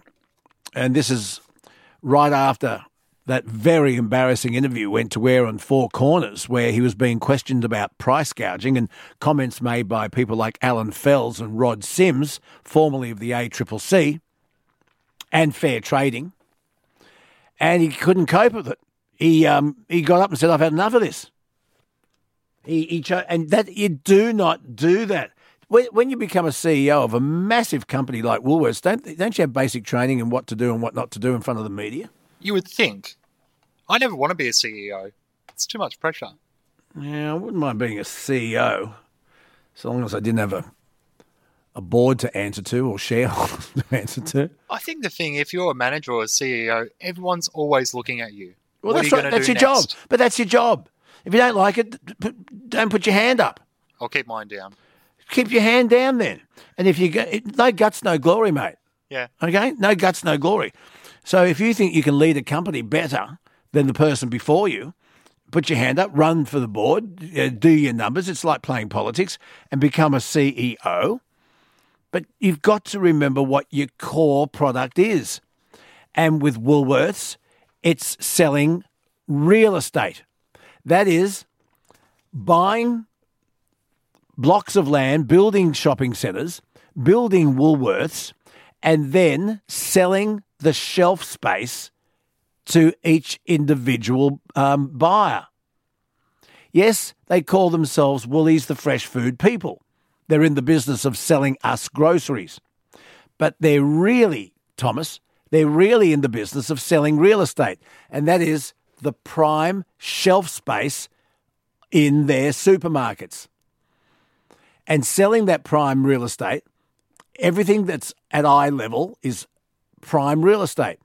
We've got to get Dick Smith on. Dick Smith when he had his home brand products, struggled to get into Woolies and Coles. And I got a funny feeling he didn't get into Woolies. He got into Coles. But his products were always down near the floor. You had to really go searching for it because Kellogg's Cornflakes and Nutri-Grain is right at eye level. Why? They pay for that real estate. And that's what it's all about. So then, if you want to go into politics and start preaching to us and start going woke and telling us that you're not going to sell Australia Day merchandise and then say, oh, it's because we don't get much call for it. There's an old saying, never bullshit a bullshitter. And Graham Richardson once said, the mob will always sort you out. And so, here you are. Woolworths yesterday announced a $781 million loss. Also amongst their losses was their chief executive, Brad Banducci, who should have stayed in his lane. And Woolworths and Coles should concentrate on selling groceries at the best possible price, but that's not their initiative and that's not their motive. Why? Because between them they have 82% of the supermarket business here in Australia.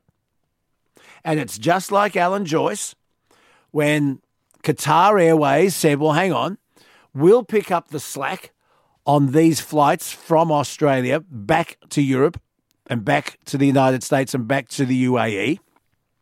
And Qatar Airlines said, we'll put on flights where Qantas is refusing to.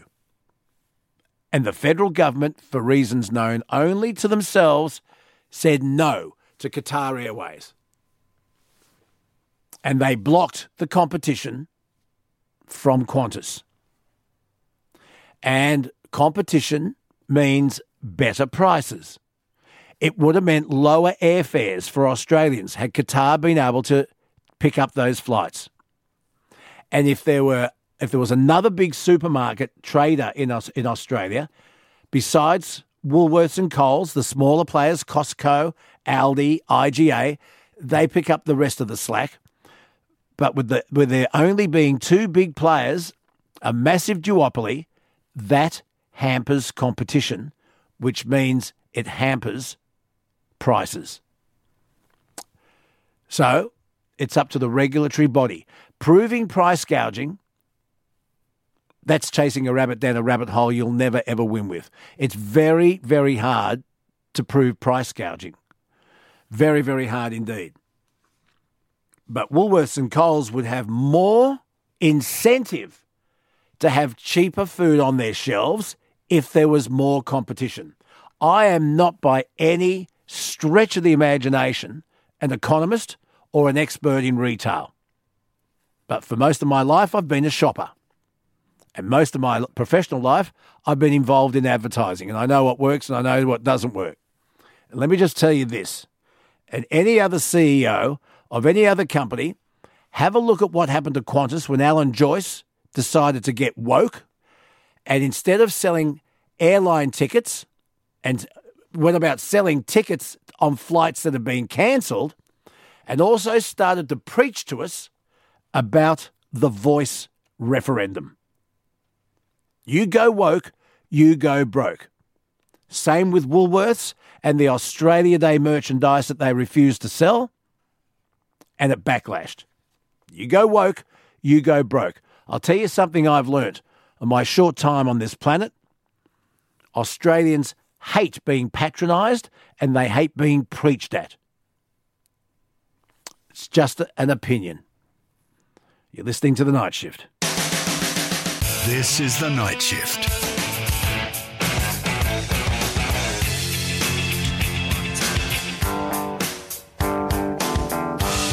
The Night Shift on the Triple M Network. Yeah, stay in your lane. Stay in your lane.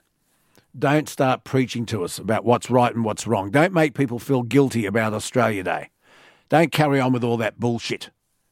Sell us groceries at the best possible price and pay the farmers who are supplying your stores with the best possible price. then we'll sit up and take notice. Shift your night into gear. My brain starts getting weird this time of night. Shift your way of thinking. What are you thinking about? The night. It's going to be a good night. Shift on the Triple M network. G'day, Andrew. Hey, how you going, Luke? Good, thanks, buddy. Happy Thursday. Yeah, no worries. Oh, it's Wednesday night for me, so I just carried over. Where are you? Oh, we're doing night shift just in Burwood. Burwood. Yeah. There's a Burwood in Sydney. There's a Burwood in Victoria. Melbourne. Burwood, Victoria. Yeah. Okay. Well, it's where you are. It's 2:15 on Thursday morning. That's right. Yeah. Okay. Hopefully, nearly finished soon. Pretty much finishing up. So good on you. Bad. Good on you, Andrew. Thanks for ringing in and thanks for listening. What's up? All right. So I wanted to talk about the auntie. Right. The auntie who refused to give her obese niece a second slice of sponge cake. Did she do the right thing or not? Well, I reckon, first of all, how old was the daughter? It doesn't say. Okay. It doesn't say. I wish what I knew. Want to say is if it's an older person, they're probably going to take it a little bit, I don't know, easier, maybe. When I got told something that made me feel crap about my weight, I turned it into a motive to get myself, on track. But some people can't do that. And doing it to a kid, they don't know anything different. When they miss out on something, all they see is punishment, and they refer that to punishment. So then they're just going to think that they're being penalised for being overweight. You can't give a bunch of kids a second slice of cake and not one. I don't believe you can do that. It should have been no second slices for everyone, or she just should have given the niece a second slice with her mother's permission. Well, another thing as well. You don't go fat-shaming young kids. I don't believe. It's up to the parent, isn't it, to police what goes down the gob of a child? Yeah, but calm the auntie as well. Like, wouldn't she, if she actually wants to do something to help her niece, why doesn't she take her to the park out of her time, Like, it's like, I think that keeping active and getting yourself into an active sport or active, anything is much more important than eating. I actually think that 100%, and it still is today, because my activities is how I maintain my weight more than what I do my eating. My eating's pretty good, but I just kind of watch it, but I still overindulge. I still eat bags of lollies and that. But but if you had a niece or a nephew at a party that was overweight and they asked for a second slice of cake, would you give it to them or not?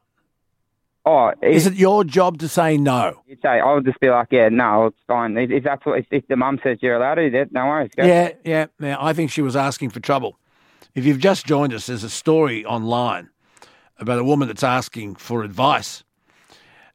She's being criticised for her cruel behaviour towards her overweight niece. Overweight in inverted commas. It's what's written here. The 32-year-old recently hosted a family gathering and judged her older sister for indulging her daughter with food despite the child being extremely overweight by 10 kgs, the story says.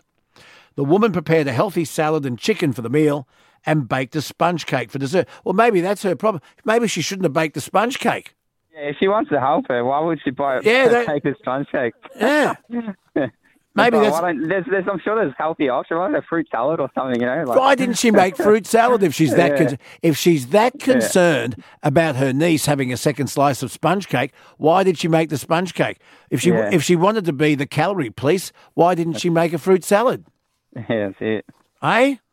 Yeah, no. Anyway, so then hopefully she doesn't resent her though. I don't think she obviously she cares about her niece. That's what you're hearing in the story. She does it because she cares about her, but she just obviously went about it the wrong way. She just needs to, I don't know, maybe be there to support her niece and maybe go take her to the park or... Well, here's my next question then.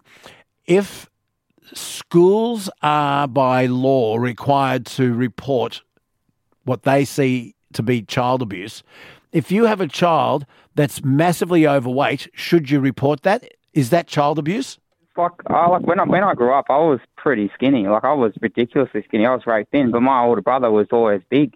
It was huge compared to me. I looked like we were brothers. We both tried to eat the same, I can assume, but it's what do you do? We both got raised in the same household. We both gone to the same school.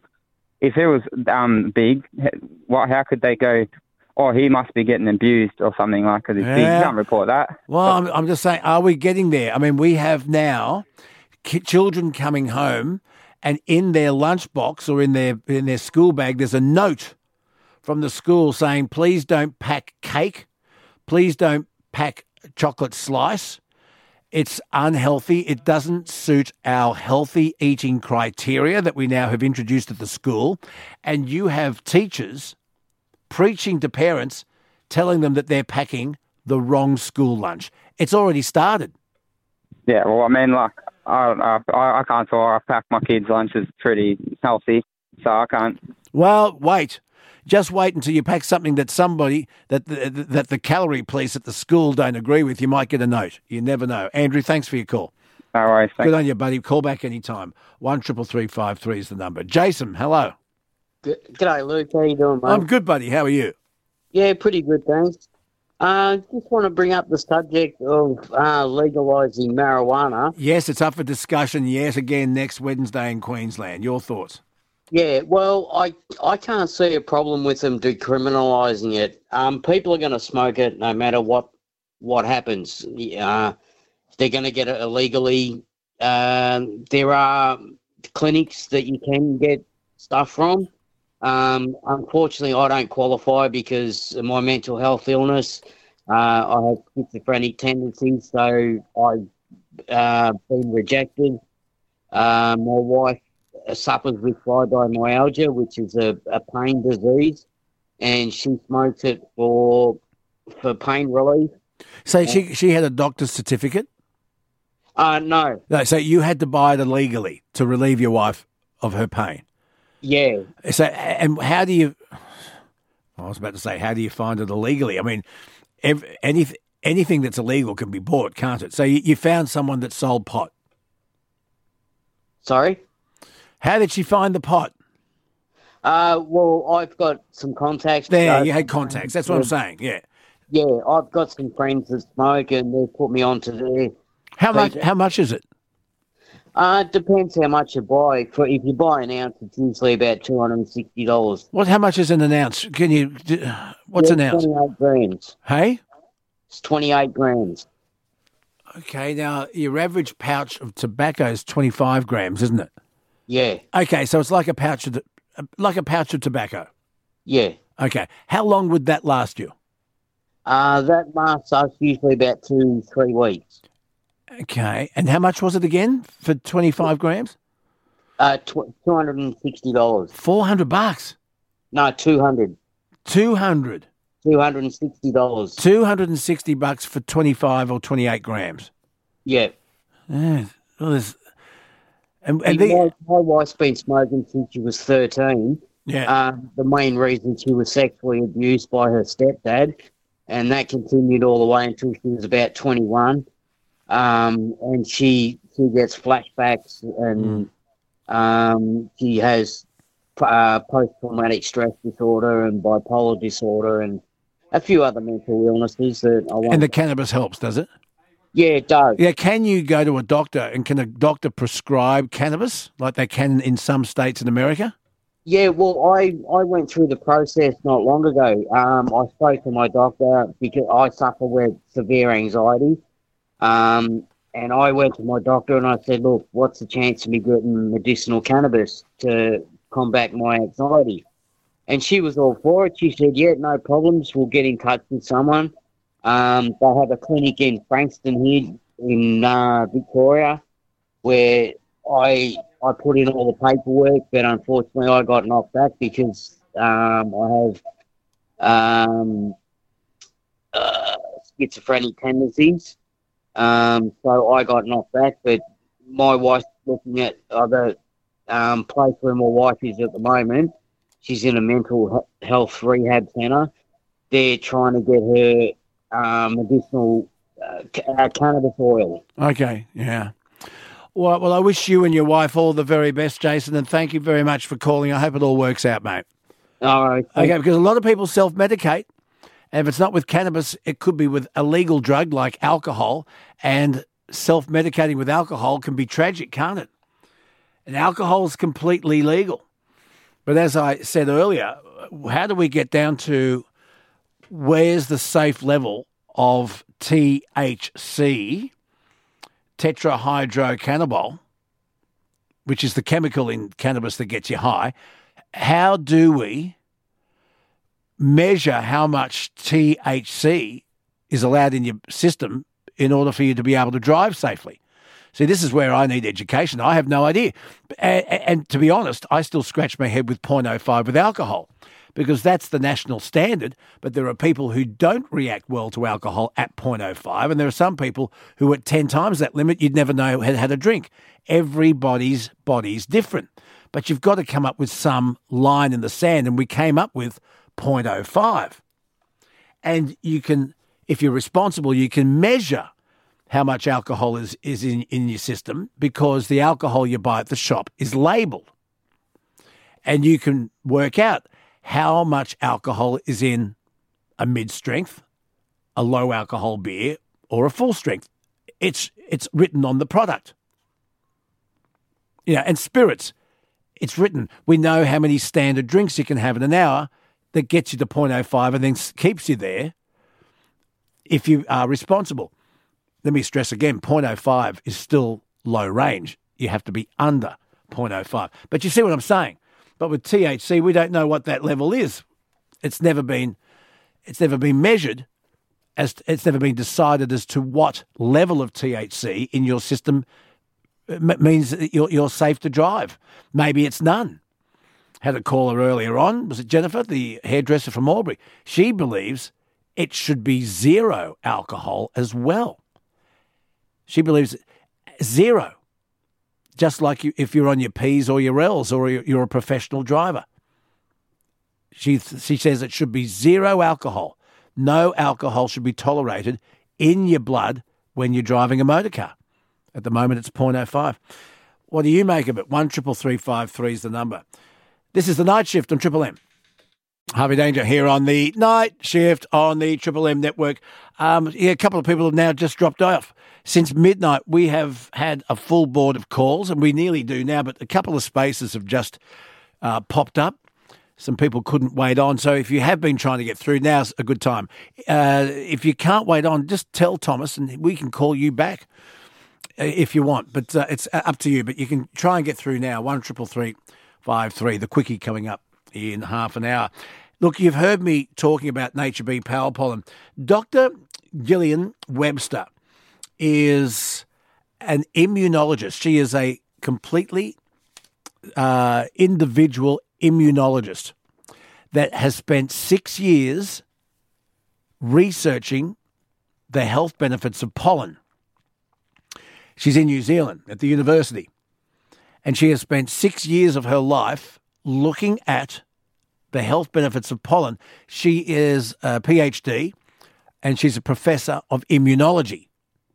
And pollen has been fascinating her for years. And I spoke to her on the radio some time ago.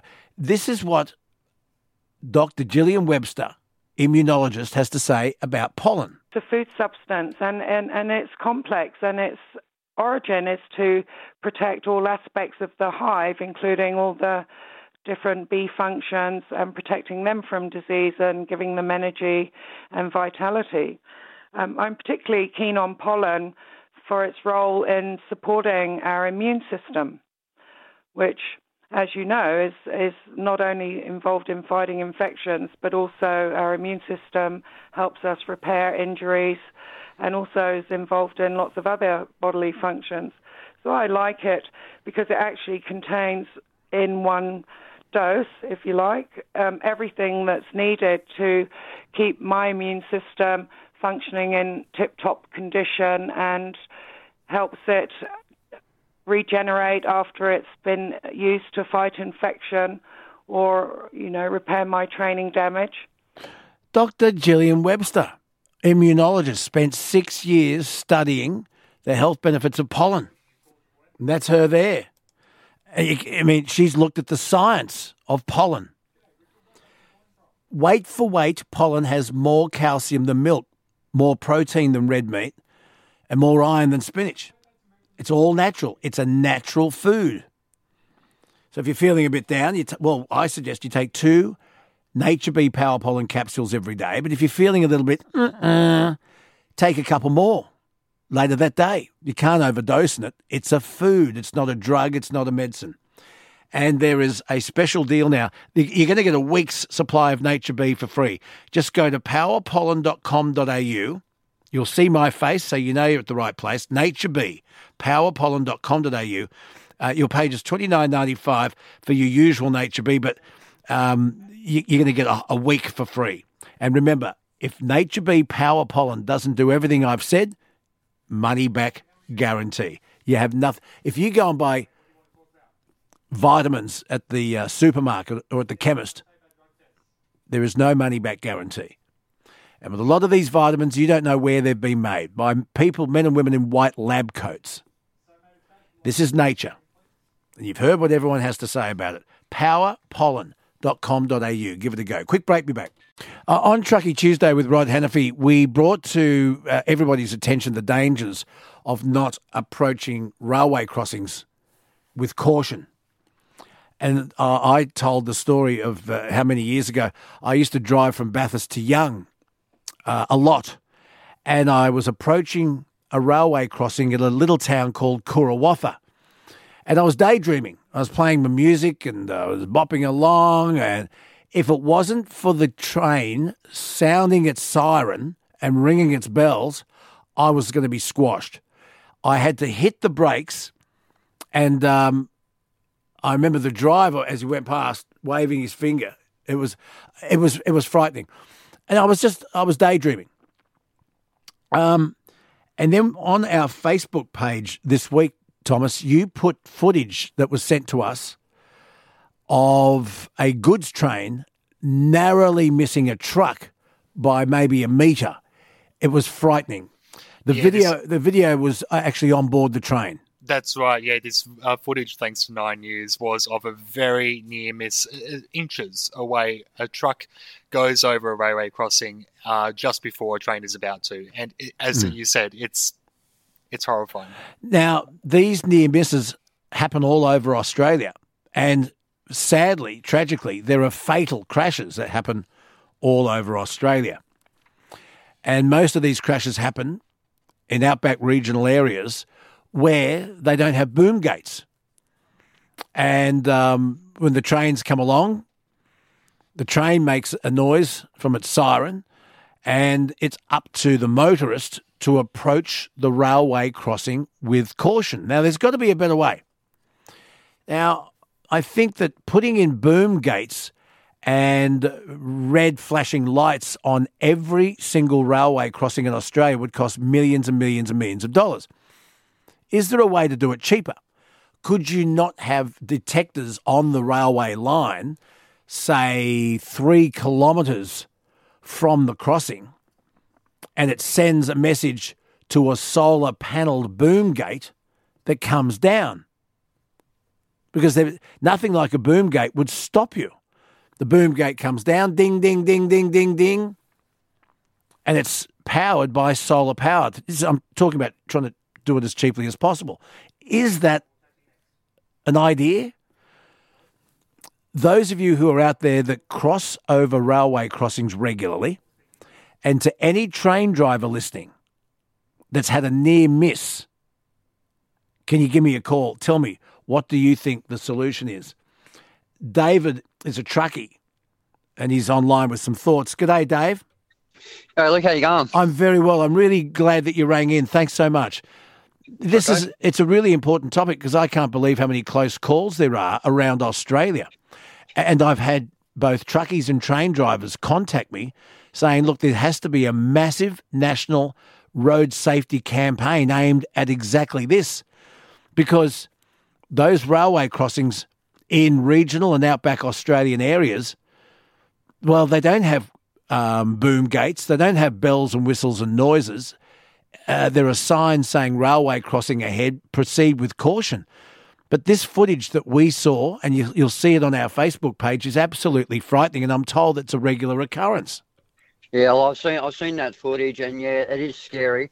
Like a few days ago in Victoria here on the northeast line, somewhere between Craigieburn and Seymour, there was, Thomas will know what these are. They're the V-Line Sprinter cars. They're like a huge V-Line coach bus. And they usually run in town. They usually run two or three hooked together at a time between Seymour and Melbourne. Yeah. And this particular one actually hit a dump truck. A what truck? A dump truck. Like it hit the truck with that much force. A dump truck, like a garbage truck. No, dump truck carries dirt and stuff. Okay, sorry, pardon me. Keep going. And it hit the truck with that much force. It actually ripped the body of the truck off the back of the truck. Yes. Luckily, there's like 165 passengers on board, but luckily there's very, very little injuries, if any. Everybody's able to walk off the train, and it's all good and well. But it happens. But these close calls happen all the time. But there are fatalities that happen, and I've had calls and emails from Tasmania saying it's just as bad in Tasmania. Yeah. Well, as the bloke you were talking to last night, who was a truck driver turned train driver. Yes, he was good, wasn't he? What was his name? He was great. In fact, he may end up being caller of the week. I thought he was great. Yeah, no, but what he said was absolutely spot on, 100%. It's not the boom gates that's the issue. Yeah, I mean, your suggestion of putting the solar powered ones in was absolutely brilliant. But well, I don't know if it's brilliant, but I'm just saying, if a boom gate works and a ding, ding, ding, ding, ding, ding, ding, ding, flashing lights for the road traffic approaching the crossing, a boom gate that comes down and it's triggered by a sensor on the tracks 3 kilometres up the trail, that's got to help. And if part of the cost is getting electricity to these railway lines all over Australia, why not have them solar panelled? That's just how my brain worked. Oh yeah, exactly. But that only solves 70% of the issue. The biggest issue is the biggest disease of them all, which is stupid, and that's one thing you can't solve. Like I nearly got smashed at Kurawatha between Bathurst and Cowra. And it was me driving along, listening to my music, daydreaming. And if it wasn't for that train driver sounding his horn, I was gone. And it's affected me forever. I'll never do it again. No, exactly. But being from a Gunsel's point of view, which I am a major Gunsel, I chase trains all over the place. And the things that I've seen and the things that other Gunsels have seen would absolutely blow your mind. I mean, I sat at a level crossing waiting for a train to get video footage of, and you see the boom gates are down. Yes. And these drivers, they just go around the boom gates. Yeah. And continue on. I've heard that. Stay there, David. Don't you go away. On the other line is Brendan, who is a train driver. Brendo, g'day. How are you, mate? I'm very well. Thank you for calling in. You're a train driver. That's correct. Okay, got David, a truckie, on the other line. I'm going to put you guys together. You go. You've heard what David's had to say, Brendan. From a train driver's perspective, what's the answer? Mate, I don't know what the answer is. I could just, if I want to unload on truckies, mate, we see them coming, they see us coming. We watch them speed up to race us at level crossings. We do. We see them speed up weekly at the same level crossings. And they get to know the speed we're coming at. So that incident that you saw the video of recently, yep. If you go back and watch it, the train passes a 55 k/h speedboard just before it gets to the road crossing. The trucks would know that that's how fast, it's not coming at 80 k or 100 k. The trucks know that it's a bit slower than normal. And they race us, they do. They dead set race us. Are you serious? Mate, ask every other train driver in Australia to ring in. They'll tell you, we watch them race us all the time. We work in a dangerous job, but this is the thing that scares me the most because it's the only thing I can't control. And I've had a fatality. I've had someone go underneath me train. Oh, no. What happened? Poor bloke was on the phone in a four-wheel drive. If he had to just stop like he should have, he would have been right. But he on the phone and straight up in front of us. When you saw him approaching, did you sound your horn? We sounded our horn. It was actually on an access road beside the track, which they found in the investigation he shouldn't have been out in that part of the network. But he stopped parallel to the track. We come up behind him, and just as we got there, he sort of decided he was going over the crossing, and he turned to the right and straight in front of the last bit. You said, ask any train driver in Australia. Well, you've just done that. 133353. Brendan has rung. He's a train driver. He says that some trucks and vehicles try and race the train. They see it coming. It's not a matter of not being visible. Brendo is saying they see it coming and they try and race it. Dave, the trucker, you're on the other line. What do you say to that? I'm not surprised. That absolutely happens. I mean, I've got a video at home of when the Flying Scotsman was down here in Australia in 1988 visiting. It was travelling between Parkes and Broken Hill at this point in time, I think it was. And you can literally see the truck racing the train for the crossing. Jesus. And the trucks say they can't stop, but we take longer to stop than a truck does. A train driver the other night, Brendo, I said, if you're fully laden, and he said, well, look, 16,000 tonne. Does that sound right, Brendo?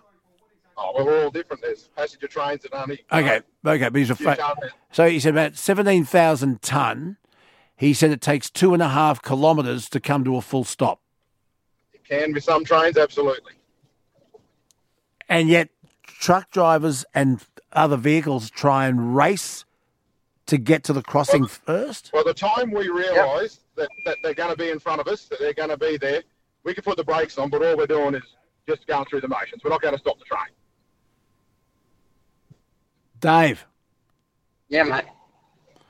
So it takes a lot more to stop a train than it does a truck or a four-wheel drive or a vehicle for that matter.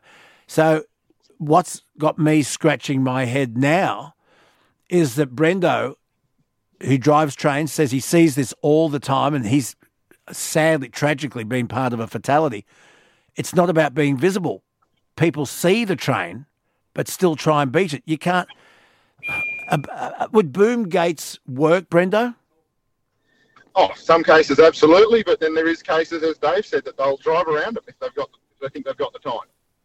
As far as what you said with sensors, we have sensors on quite a few crossings. Yes. That activate the crossings when we're a certain distance out, and we have to maintain the speed. If we pick up the speed and we beat the lights, like if we get there before the lights, then we get in trouble. That gets reported straight through to the rail regulators. Yes. There is already stuff in place at the major crossings, a lot of major crossings to do that.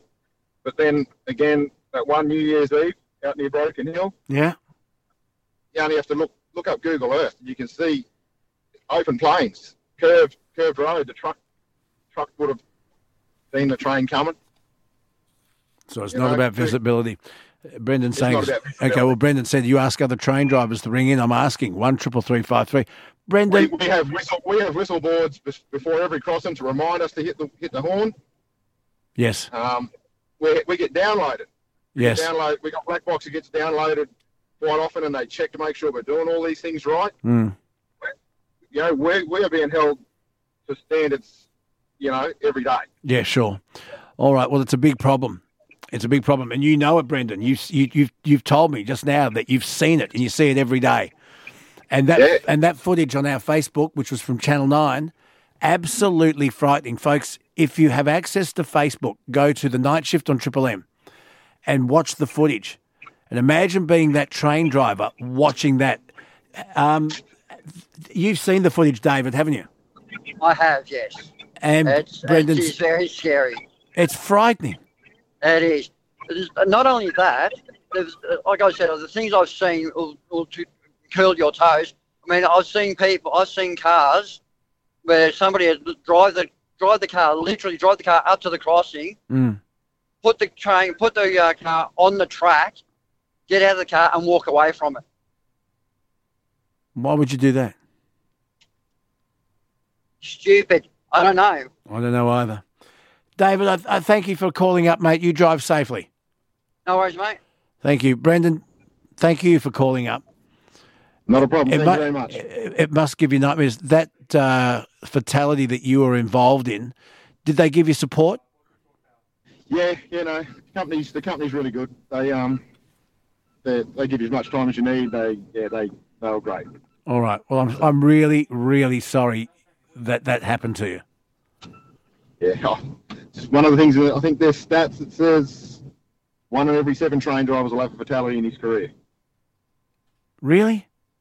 I think that's the stat they go with. It could be different by now, but I'm pretty sure that was it. And there's a lot of train drivers around the country. All right. Listen, you take care, Brendan. I really appreciate you chiming in. Okay, thanks very much. Brendan, a train driver, sees it all the time and was, in fact, involved in a fatality at a railway crossing. You heard the story. Dreadful, dreadful stuff, eh? The Night Shift on Triple M. Yeah, you see, I think that's scientifically incorrect. I've heard thunder when it's not raining. I think they've got it wrong there. 1-333-5. I just think of these things, Thomas. I just think of these funny things. All these years, Fleetwood Mac. Oh, really? It's thunder. Oh, it must be raining. No, it's not. Well, hang on. Stevie Nicks said it does. What? Yeah.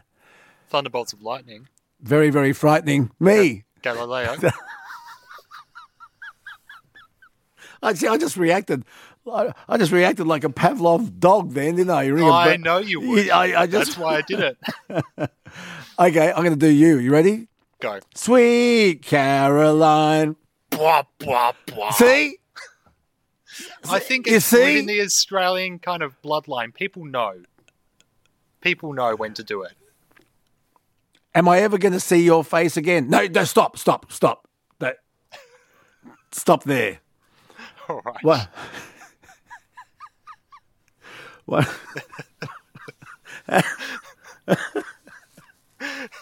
How do we get off of this? 1-333-5 is the telephone number.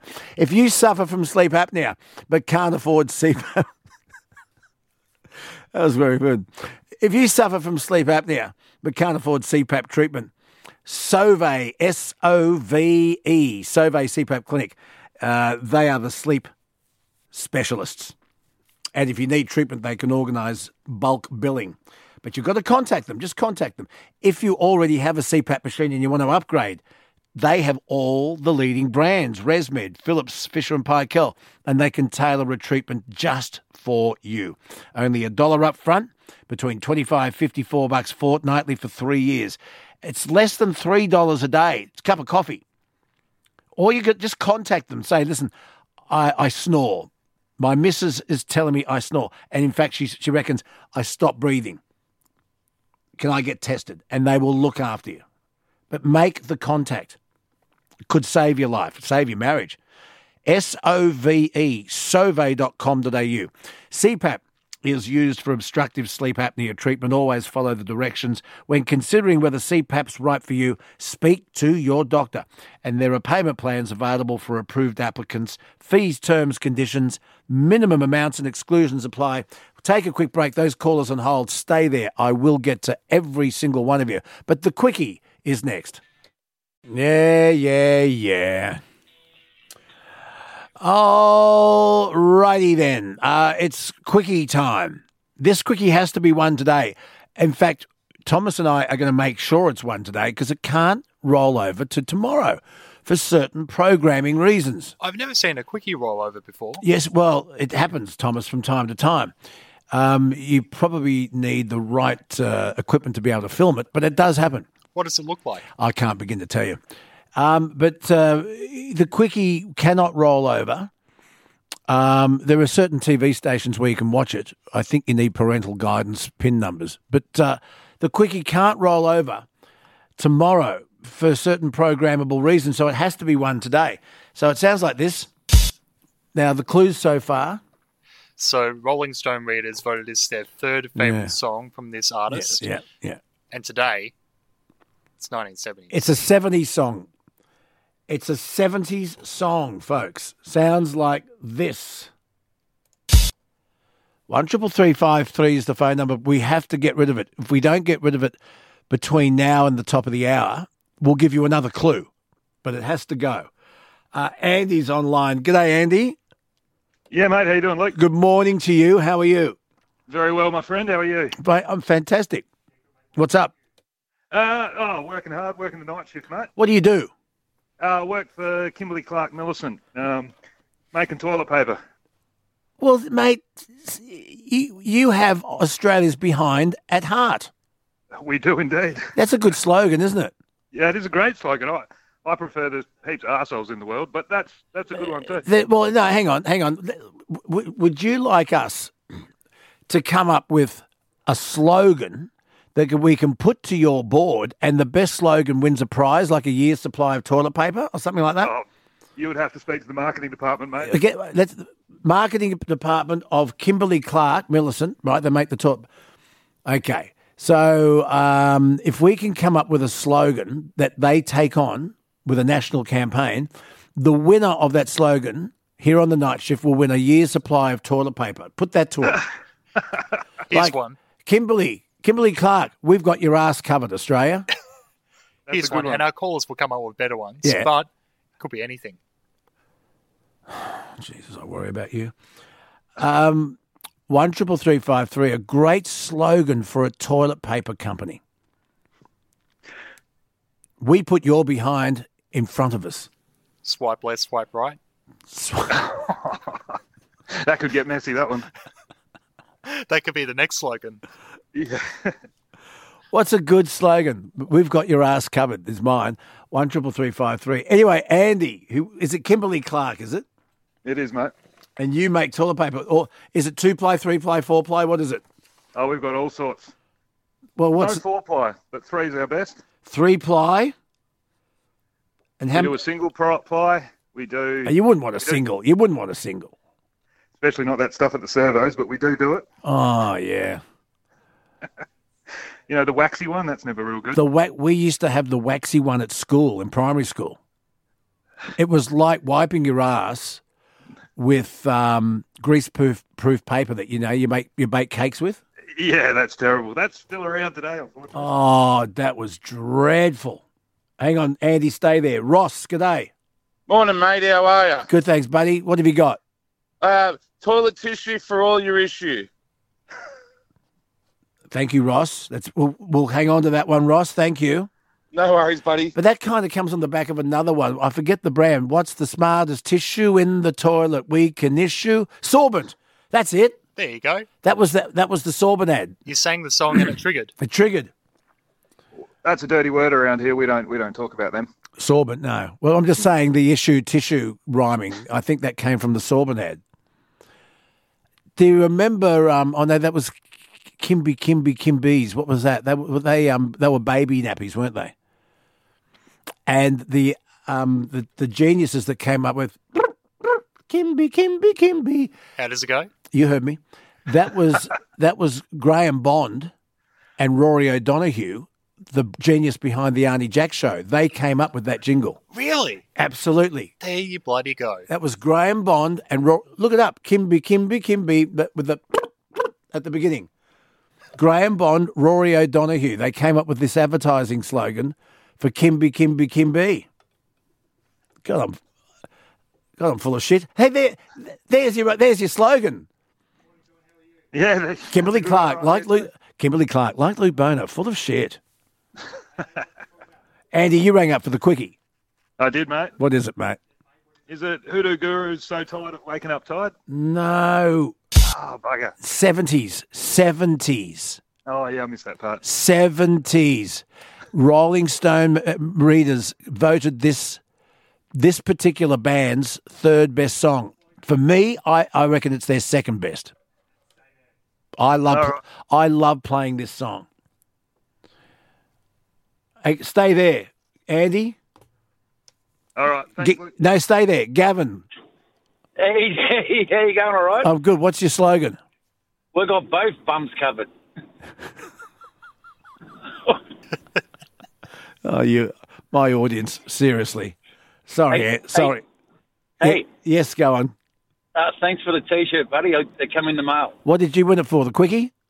No. I'll ring you up when you were talking about the 200 million Tats Lotto and it was getting drawn that night. Oh, okay. Anyway, I gave you a T. You must have been a good caller. And the T-shirt arrived, did it?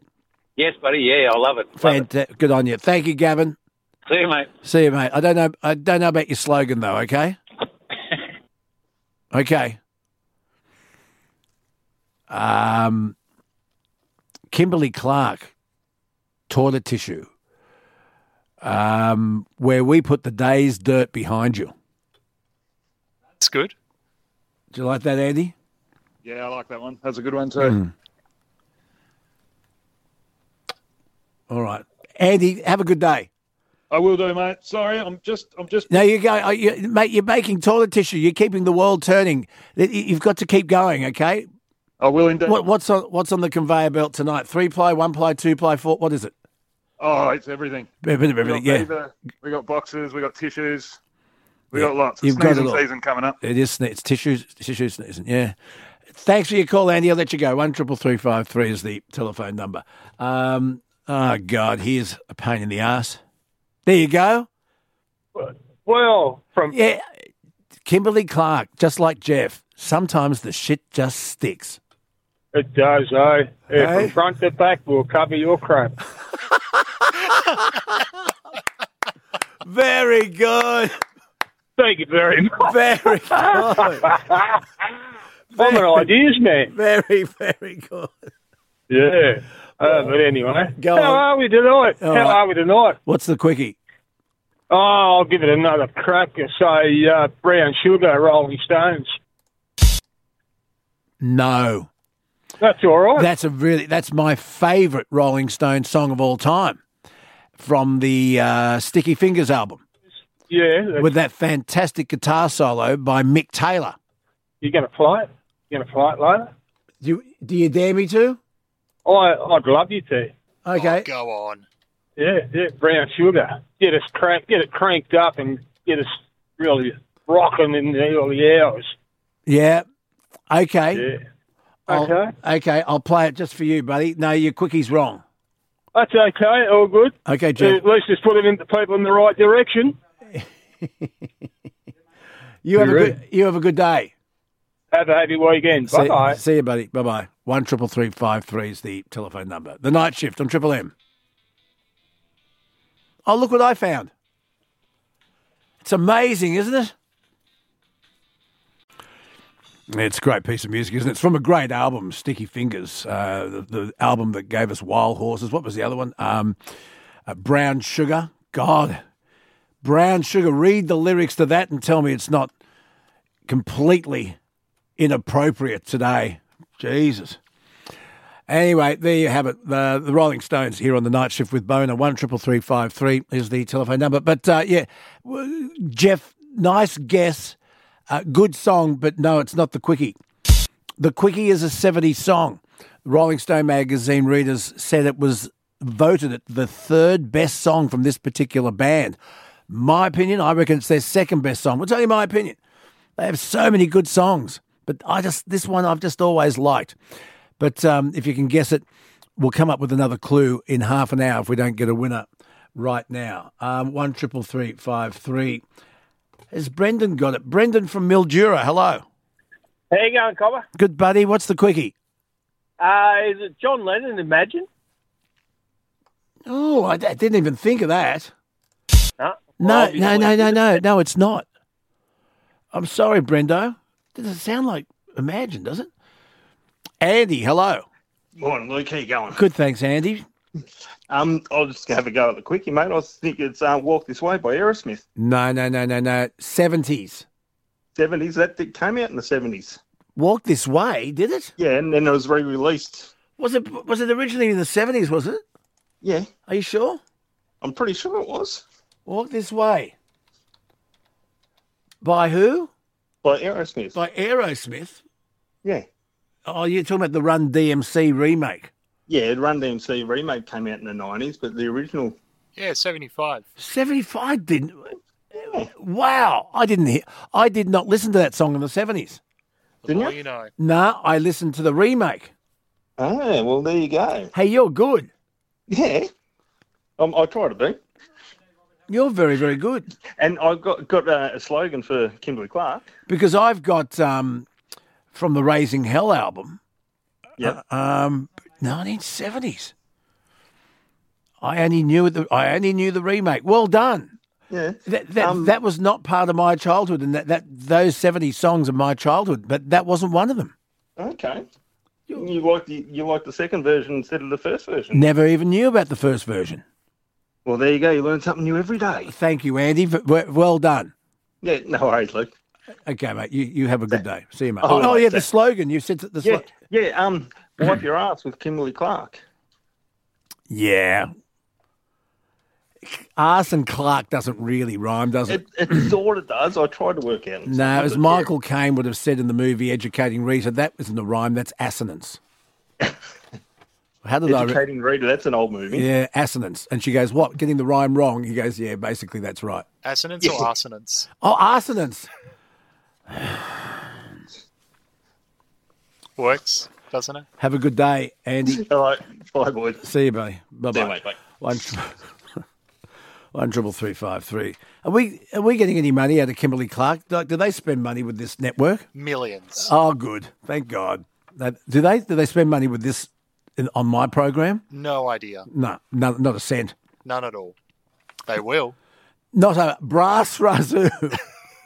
If it's green and it grows, you need Swift Grow, the amazing all-organic fertiliser that has Australians raving about it. Everyone that uses Swift Grow loves it. Everybody. Brendan loves it. The way I explain it to anyone is because obviously it's not a fertiliser as such. It's like steroids for plants. But a few things that happen which I still can't get my head around, and one of them is I've got roses, and not only does it make healthy roses, they smell nice, but the way that it's helped combat black spot. Yeah. And then apart from that, whether it be the grass, I've grown tomatoes, I've grown corn, I've got fruit trees. It works on everything. That is Brendan, who loves Swift Grow. Brendan just one day rang up and just wanted to tell us how much he loves his Swift Grow. You'll love it too. If you're a gardener, if you have a green thumb in the family, get them some Swift Grow. They'll thank you for it. And you're doing the earth good. It is all natural. It's the all-organic barramundi fertiliser that's taking the world by storm. We heard from Joe earlier in the week, ringing us from Dubai, where the government has said, can you come over? We want to start growing things. But, I mean, we don't have much soil. It's all sand. They are growing fruit and vegetables in sand with just Swift Grow. If it's green and it grows, you'll love Swift Grow. And in Montana, Joe's older daughter, she's the one that looks after the deliveries. So if you leave a message, swiftgrow.com.au, and say, hey, Montana, look after me. And she'll do you a special deal. Am I allowed to say that? I don't know. She probably can't. I don't know.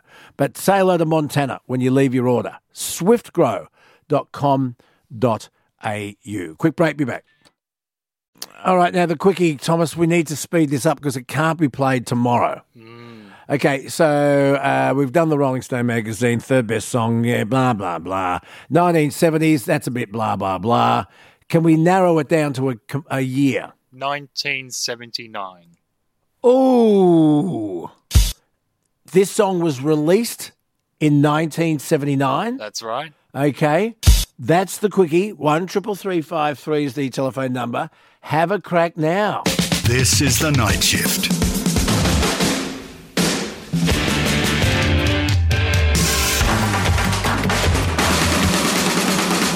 The Night Shift on the Triple M Network. I got a photo of Barrett's receiving his Triple M T-shirt this week.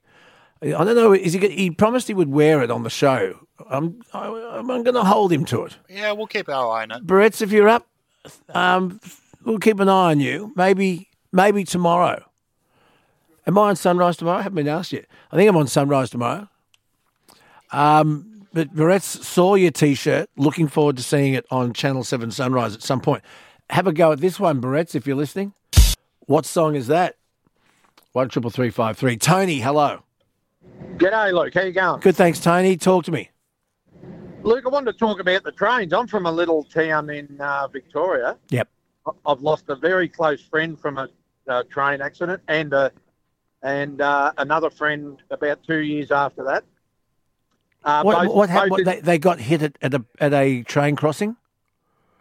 That's exactly right. One of them, my close mate was following his wife, and his wife mustn't have looked, and he obviously seen her go across, and he followed her, and the train hit him, and the other bloke.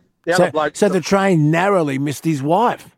That's exactly right, and then it hit him. Oh God! With full force, and then the other one, a couple of years later, was a farmer that was just looking out into the paddock, and he went over a line with a stop sign on it, and he hit the skids, but the train.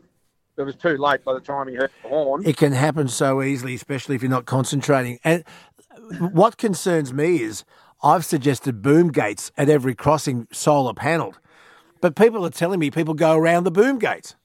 Well, they do. But look, the boom gates definitely would work. A lot of the crossings used to always just have a stop sign on them. But yes, those two crossings that killed the two friends that I know, they're both got lights on them now. They haven't got boom gates. They've got flashing lights.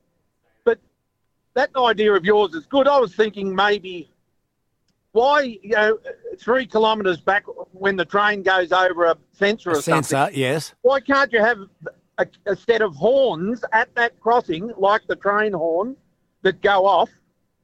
Because it's that horn would have saved both those people. Maybe. Maybe you've got drivers today with very loud, sophisticated sound systems, and they wouldn't be able to hear it, or they've got their headphones on.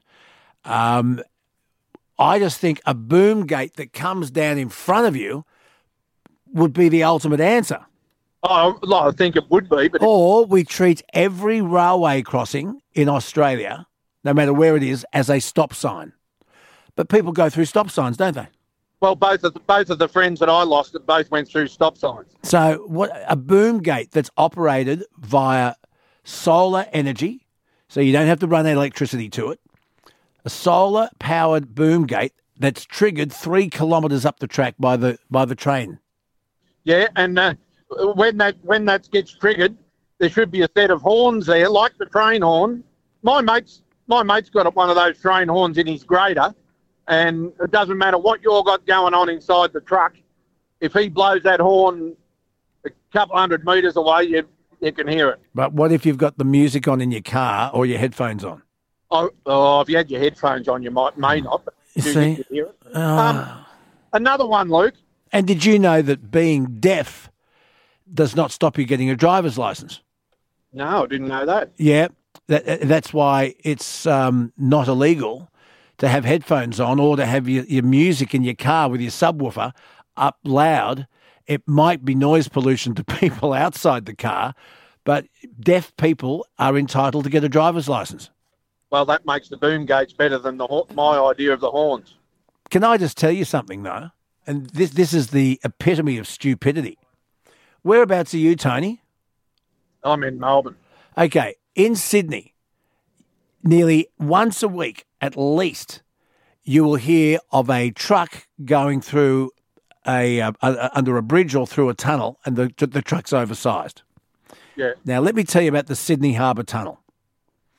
At least once a week, you'll hear about an oversized truck getting stuck in the Sydney Harbour Tunnel. Now, to get stuck in the Sydney Harbour Tunnel, this is what has to happen, because I've had it shown to me by the Australian Traffic Authority. Ian Wallace showed me this years ago. So there is a detection that can signal very early on that the truck approaching the Sydney Harbour Tunnel is oversized, and whistles and alarms go off. Yep. Then there is a second one, and whistles and alarms go off. If you approach the Harbour Tunnel, the third warning, there is a big bar that goes across the lane, and a sheet of water comes down and projected up onto that sheet of water is a huge stop sign. To get stuck in the Harbour Tunnel, you've got to go through that sheet of water. Well, 3 things you've got to go through. And trucks still get stuck. Do you see what I'm saying? Yeah, I know exactly what you're saying. I think Rodney, the bloke from Coffs Harbour, and yourself said something about over the last couple of weeks that sometimes the train looks like a car coming or something. Why can't nationally every train have their big headlight like they've got, but have a certain coloured light on the front of that train, like national, like not a blue light, obviously, but a certain colour light as well as that, and then you know that that's actually a train. Or they have the big headlight. I'll need some more help from train drivers here. But they have the big headlights, but maybe up higher, they have flashing lights. I tell you what, nothing gets your attention like a red and blue flashing light because you think it's a copper or a fire. 100%. Yeah. So maybe flashing lights at the top of the train and the big light at the bottom. But yeah, someone during Truckee Tuesday said that at night time, when you see the train approaching from way in the distance, you think it's another truck or a car. And Rod even said that himself. But between Oyen and Piu, I don't know whether you know that area there, there's quite a few rail crossings there that you got to, on bends and everything. They're real dangerous ones. And some do mistake them for another car or another truck coming, in all hours of the morning. Yeah. But, so they're just a couple of ideas that I thought of, Rod. Luke? I think that's great. Thank you so much. You've been great, Tony.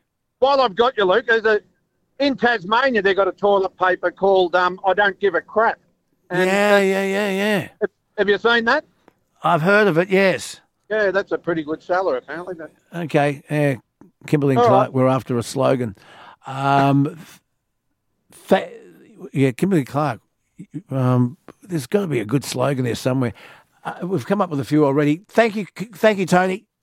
Good on you, Luke. See you, mate. Bye-bye. 13353 is the number. John, hello.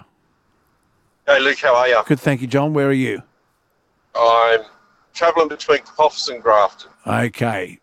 What's up? Rolling Stones, we had it all. No. Greg, what's the quickie?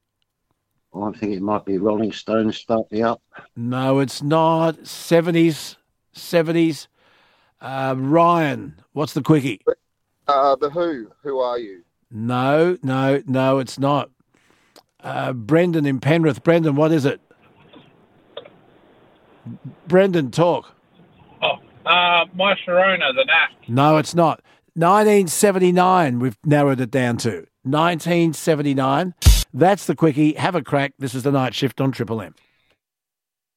The Night Shift around Australia on the Triple M network. Look, I've got to tell you, the quickie. Okay.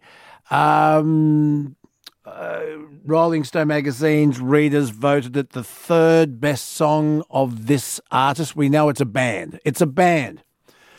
We know that it was a 70s song, but now we know it was 1979. It is a UK band. A UK band. Is there anything else? They can get it now. I reckon. Surely people will get it now. They're clever. Todd, hello.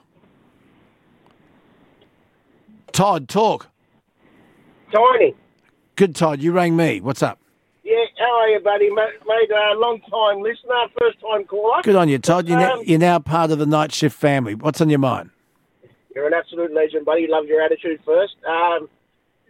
Swift Grove, best thing ever. And also the trains. Now, you were saying 3 kilometres back. Well, no, it's only because a train driver told me on Tuesday, fully laden, carrying 17,000 tonnes, it took his train 2.5 kilometres to come to a stop. That's why I came up with 3 Ks. I mean, I don't know what I'm talking about. Mate, that's perfect. Like, I'm a truck driver myself for 30 years. Now, I've been there past there and all that, and over night time, the lights on the train, they do look like cars or a motorbike or something like that. Yeah. And like you said, with their horns, people won't hear them because they've got their headphones in or they're on the phone or they're doing something. Yes. But another idea, when you go through the North Connect tunnels and there's breakdowns in the tunnels, it cuts out everything on the radio, your phone, everything, and it tells you that there's a breakdown in the tunnel. Could that be another idea? Like 3 kilometres back? Yeah, but you see, we're talking about hundreds of railway crossings, and a lot of these fatalities are happening right in the middle of nowhere.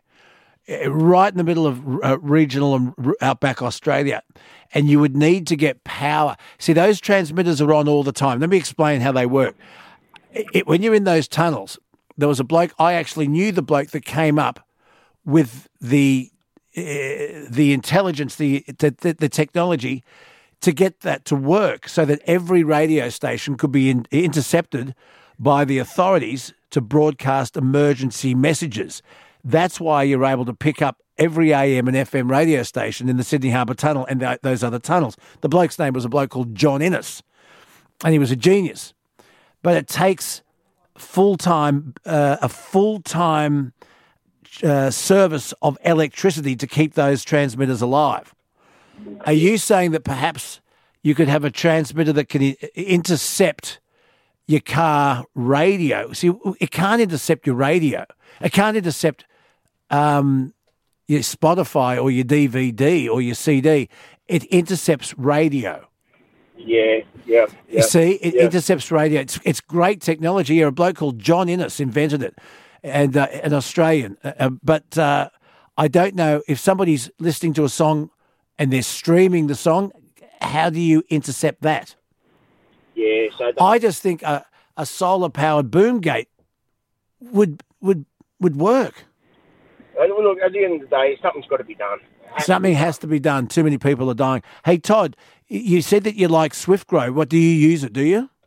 Mate, as soon as I heard about it, when you got onto it, mate, I use it every single day, I put it on once a week. I do. I love my lawn. So hang on. So you use SwiftGrow on your lawn? Yep, once a week I put it on. And what's it done? Mate, it's green, and all through winter it stays green. It doesn't die off or doesn't burn or anything. It stays green. And all my neighbours wondering what I put on it and what I do to my lawn. And I say, I talk to it every night, and I put fish crap on it. I think people laugh at me. So, and another thing, the bloke who invented SwiftGrow, Joe, he should mate, he should have open days where people can go there and just have a look around, because people say I should be a sales rep for him because I'm selling it to everybody. I reckon he should too. He's at the University of Western Sydney. They invited him there because they wanted Joe's help, because he's a microbiologist, he's a scientist, and he's assisting the University of Western Sydney with their organic, what do you call it?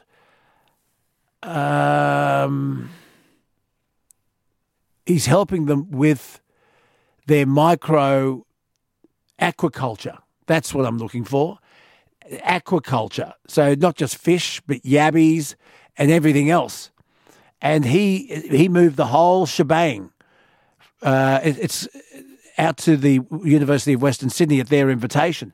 But you're right, he should have an open day so that we can all go out there. I'll go out there. We'll cook a barbecue. We'll invite the local Lions Club or whoever to set up a barbecue like they do at Bunnings, and we should go out there one day, on Saturday afternoon, and have an open day at SwiftGrow. I'll put it to him, Todd. Yeah, and I'll bring the esky full of water so we can have a drink. I'll get the Minister for War and Finance to drive that day. Hey, mate, he's an absolute legend like yourself, mate. You've got a good attitude, and I like the way that you talk to people, and you catch a lot of people out from lying. Like, you put your belief in 100% in people, and you believe everything they say, but you catch them out also.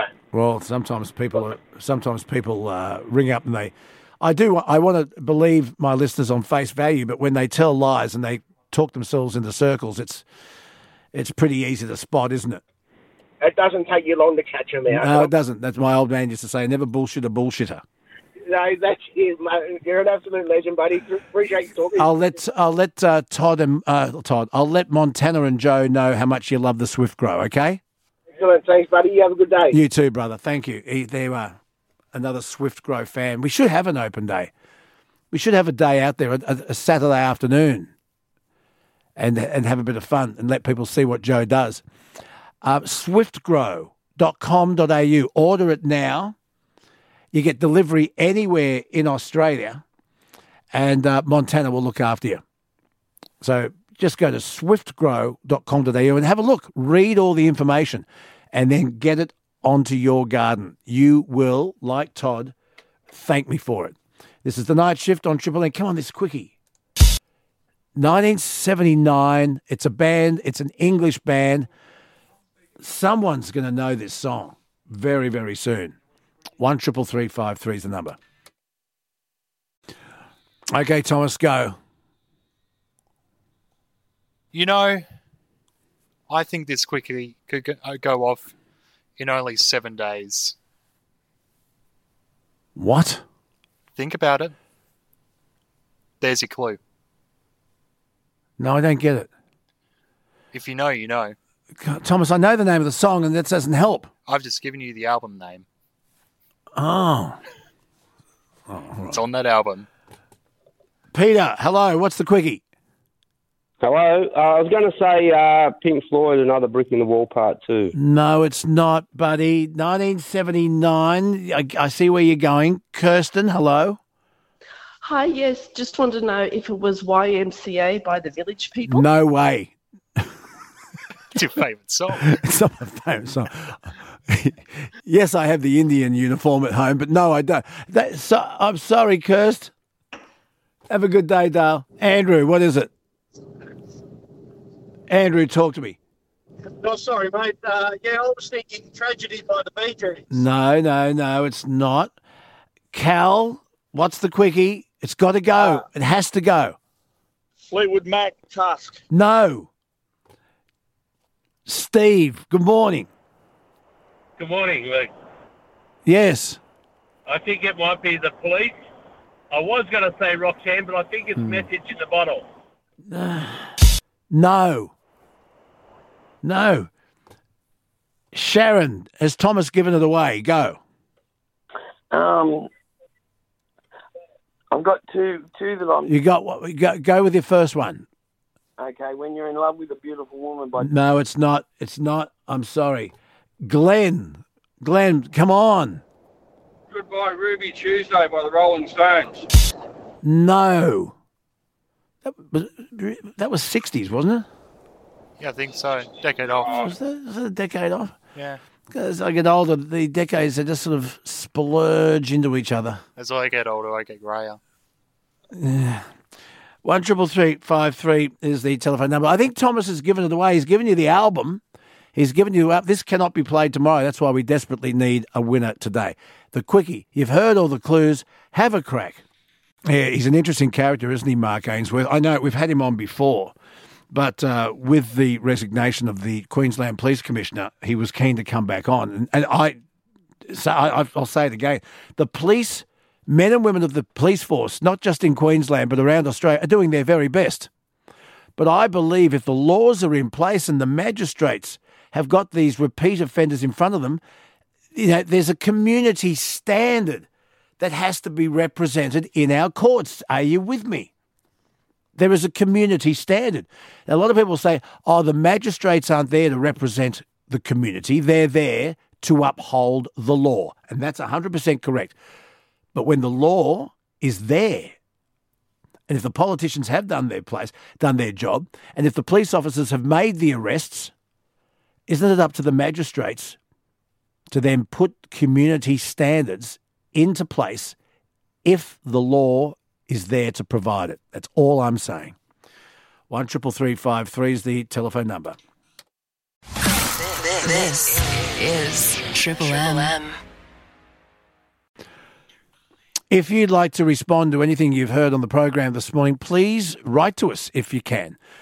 Send us an email, nightshift@triplem.com.au. A reminder that everything we do here on the Night Shift ends up on a podcast that, I don't know how it works, magically happens. Thomas weaves some sort of white man magic and it works. What do you do? That magic is me stitching it together. Yeah. Andy, hello. How you going again, Luke? I'm good, thanks, Andy. Where are you? Melbourne. Okay, what's up? I just want to have another go at the quickie. Yes. Crazy Little Thing Called Love. Oh. By Queen. No. No. Andy, this song has got to go off today. Do you know, Thomas, if it doesn't go off, we'll just play it tomorrow.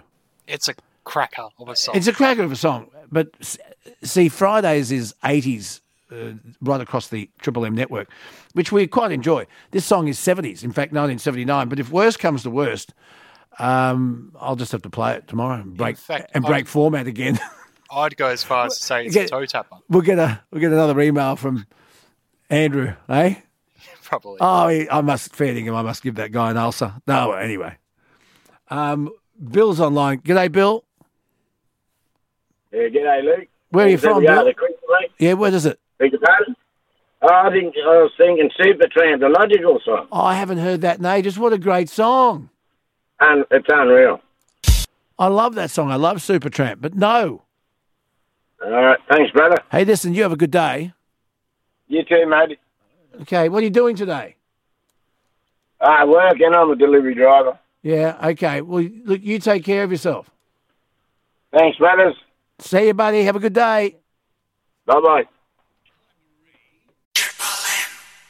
The night shift around Australia with the Triple M network, Thursday, February 22. Maddie Larson has news headlines for us next. Heat waves continuing in the country's south, cyclone in the north, and lots of other stories that you're waking up to this morning. That's next.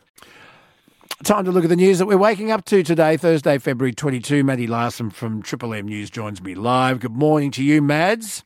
Good morning, Luke. Strange weather, hey? Weren't we told last November, December that we're in for El Nino? It was going to be a dry, hot summer. Well, not down the east coast of Australia, but certainly for WA and people west of the Divide. I tell you what, it's been very, very warm. It's strange, isn't it? Yeah, definitely a mixed bag of weather that we've been seeing, not what we were typically expecting. I know that the country's farmers have even been put off because they'd planned their crops and how they were growing things around that El Nino. But that is a different story. When we're looking at the extreme weather today and over the coming days, there's hot temps for the country's south and a cyclone for the north. So fire weather warnings are in place for South Australia and Victoria.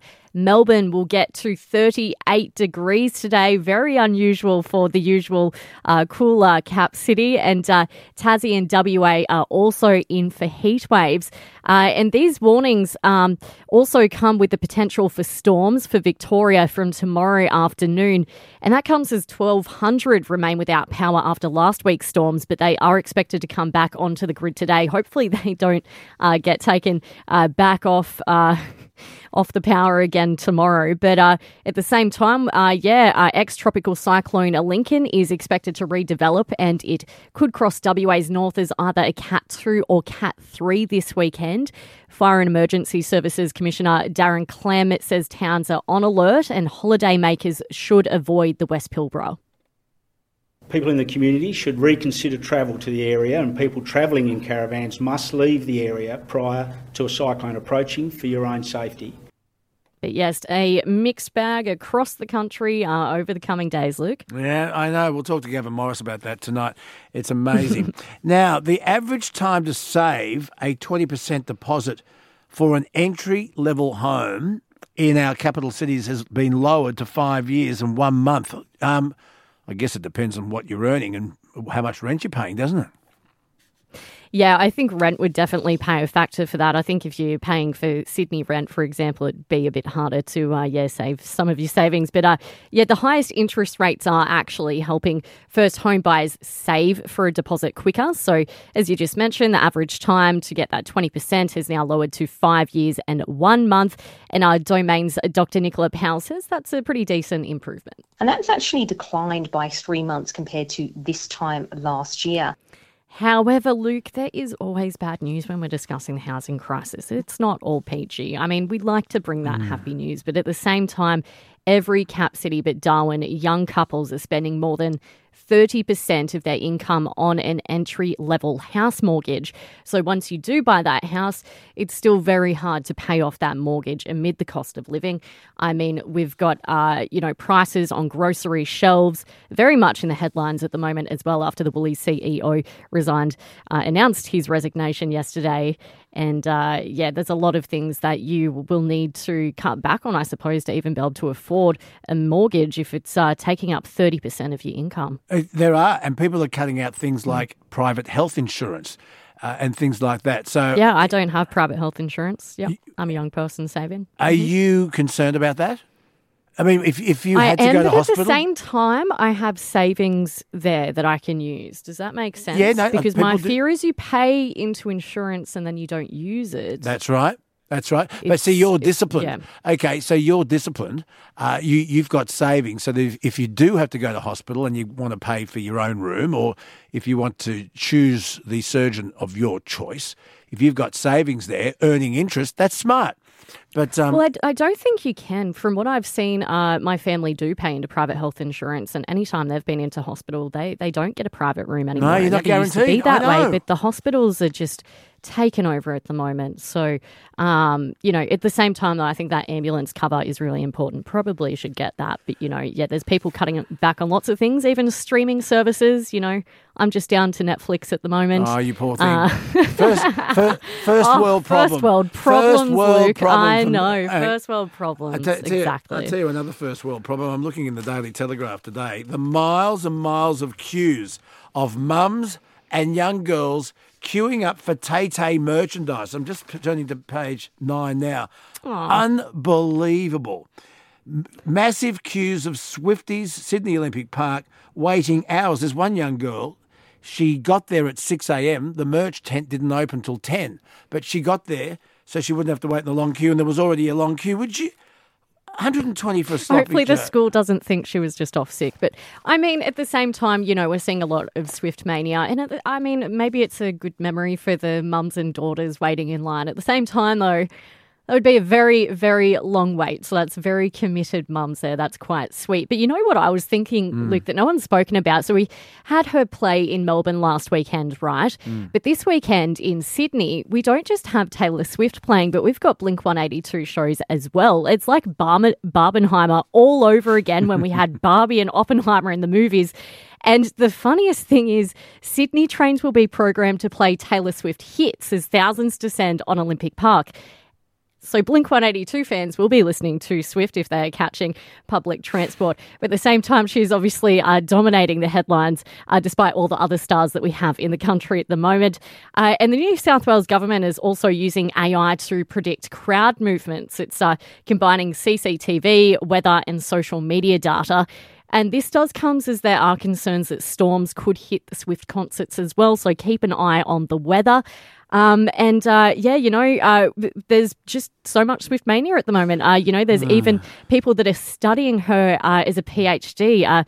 One of the fan studies experts that is doing a PhD on Swift, Kate Patterson, has actually spoken to us, and she says the fan frenzy has been likened to that of the Beatles. Take a listen. I don't know if we've seen such around just one person. Obviously, we've had some great concerts come here recently, but the frenzy that's just overtaken Australia right now, I think is pretty unique. So huge time at the moment for Taylor Swift. But yes, sorry to Blink-182 fans, that will have to listen to Swift on the train. Oh, my God. Have a good day. You too, Luke. Thanks for this week. Madeline Larson. Today's Thursday, today's Thursday. Thursday is shepherd's pie, Wednesday's a roast to beef, Tuesday's soup, Monday is washing day, is everybody happy? You bet your life we are.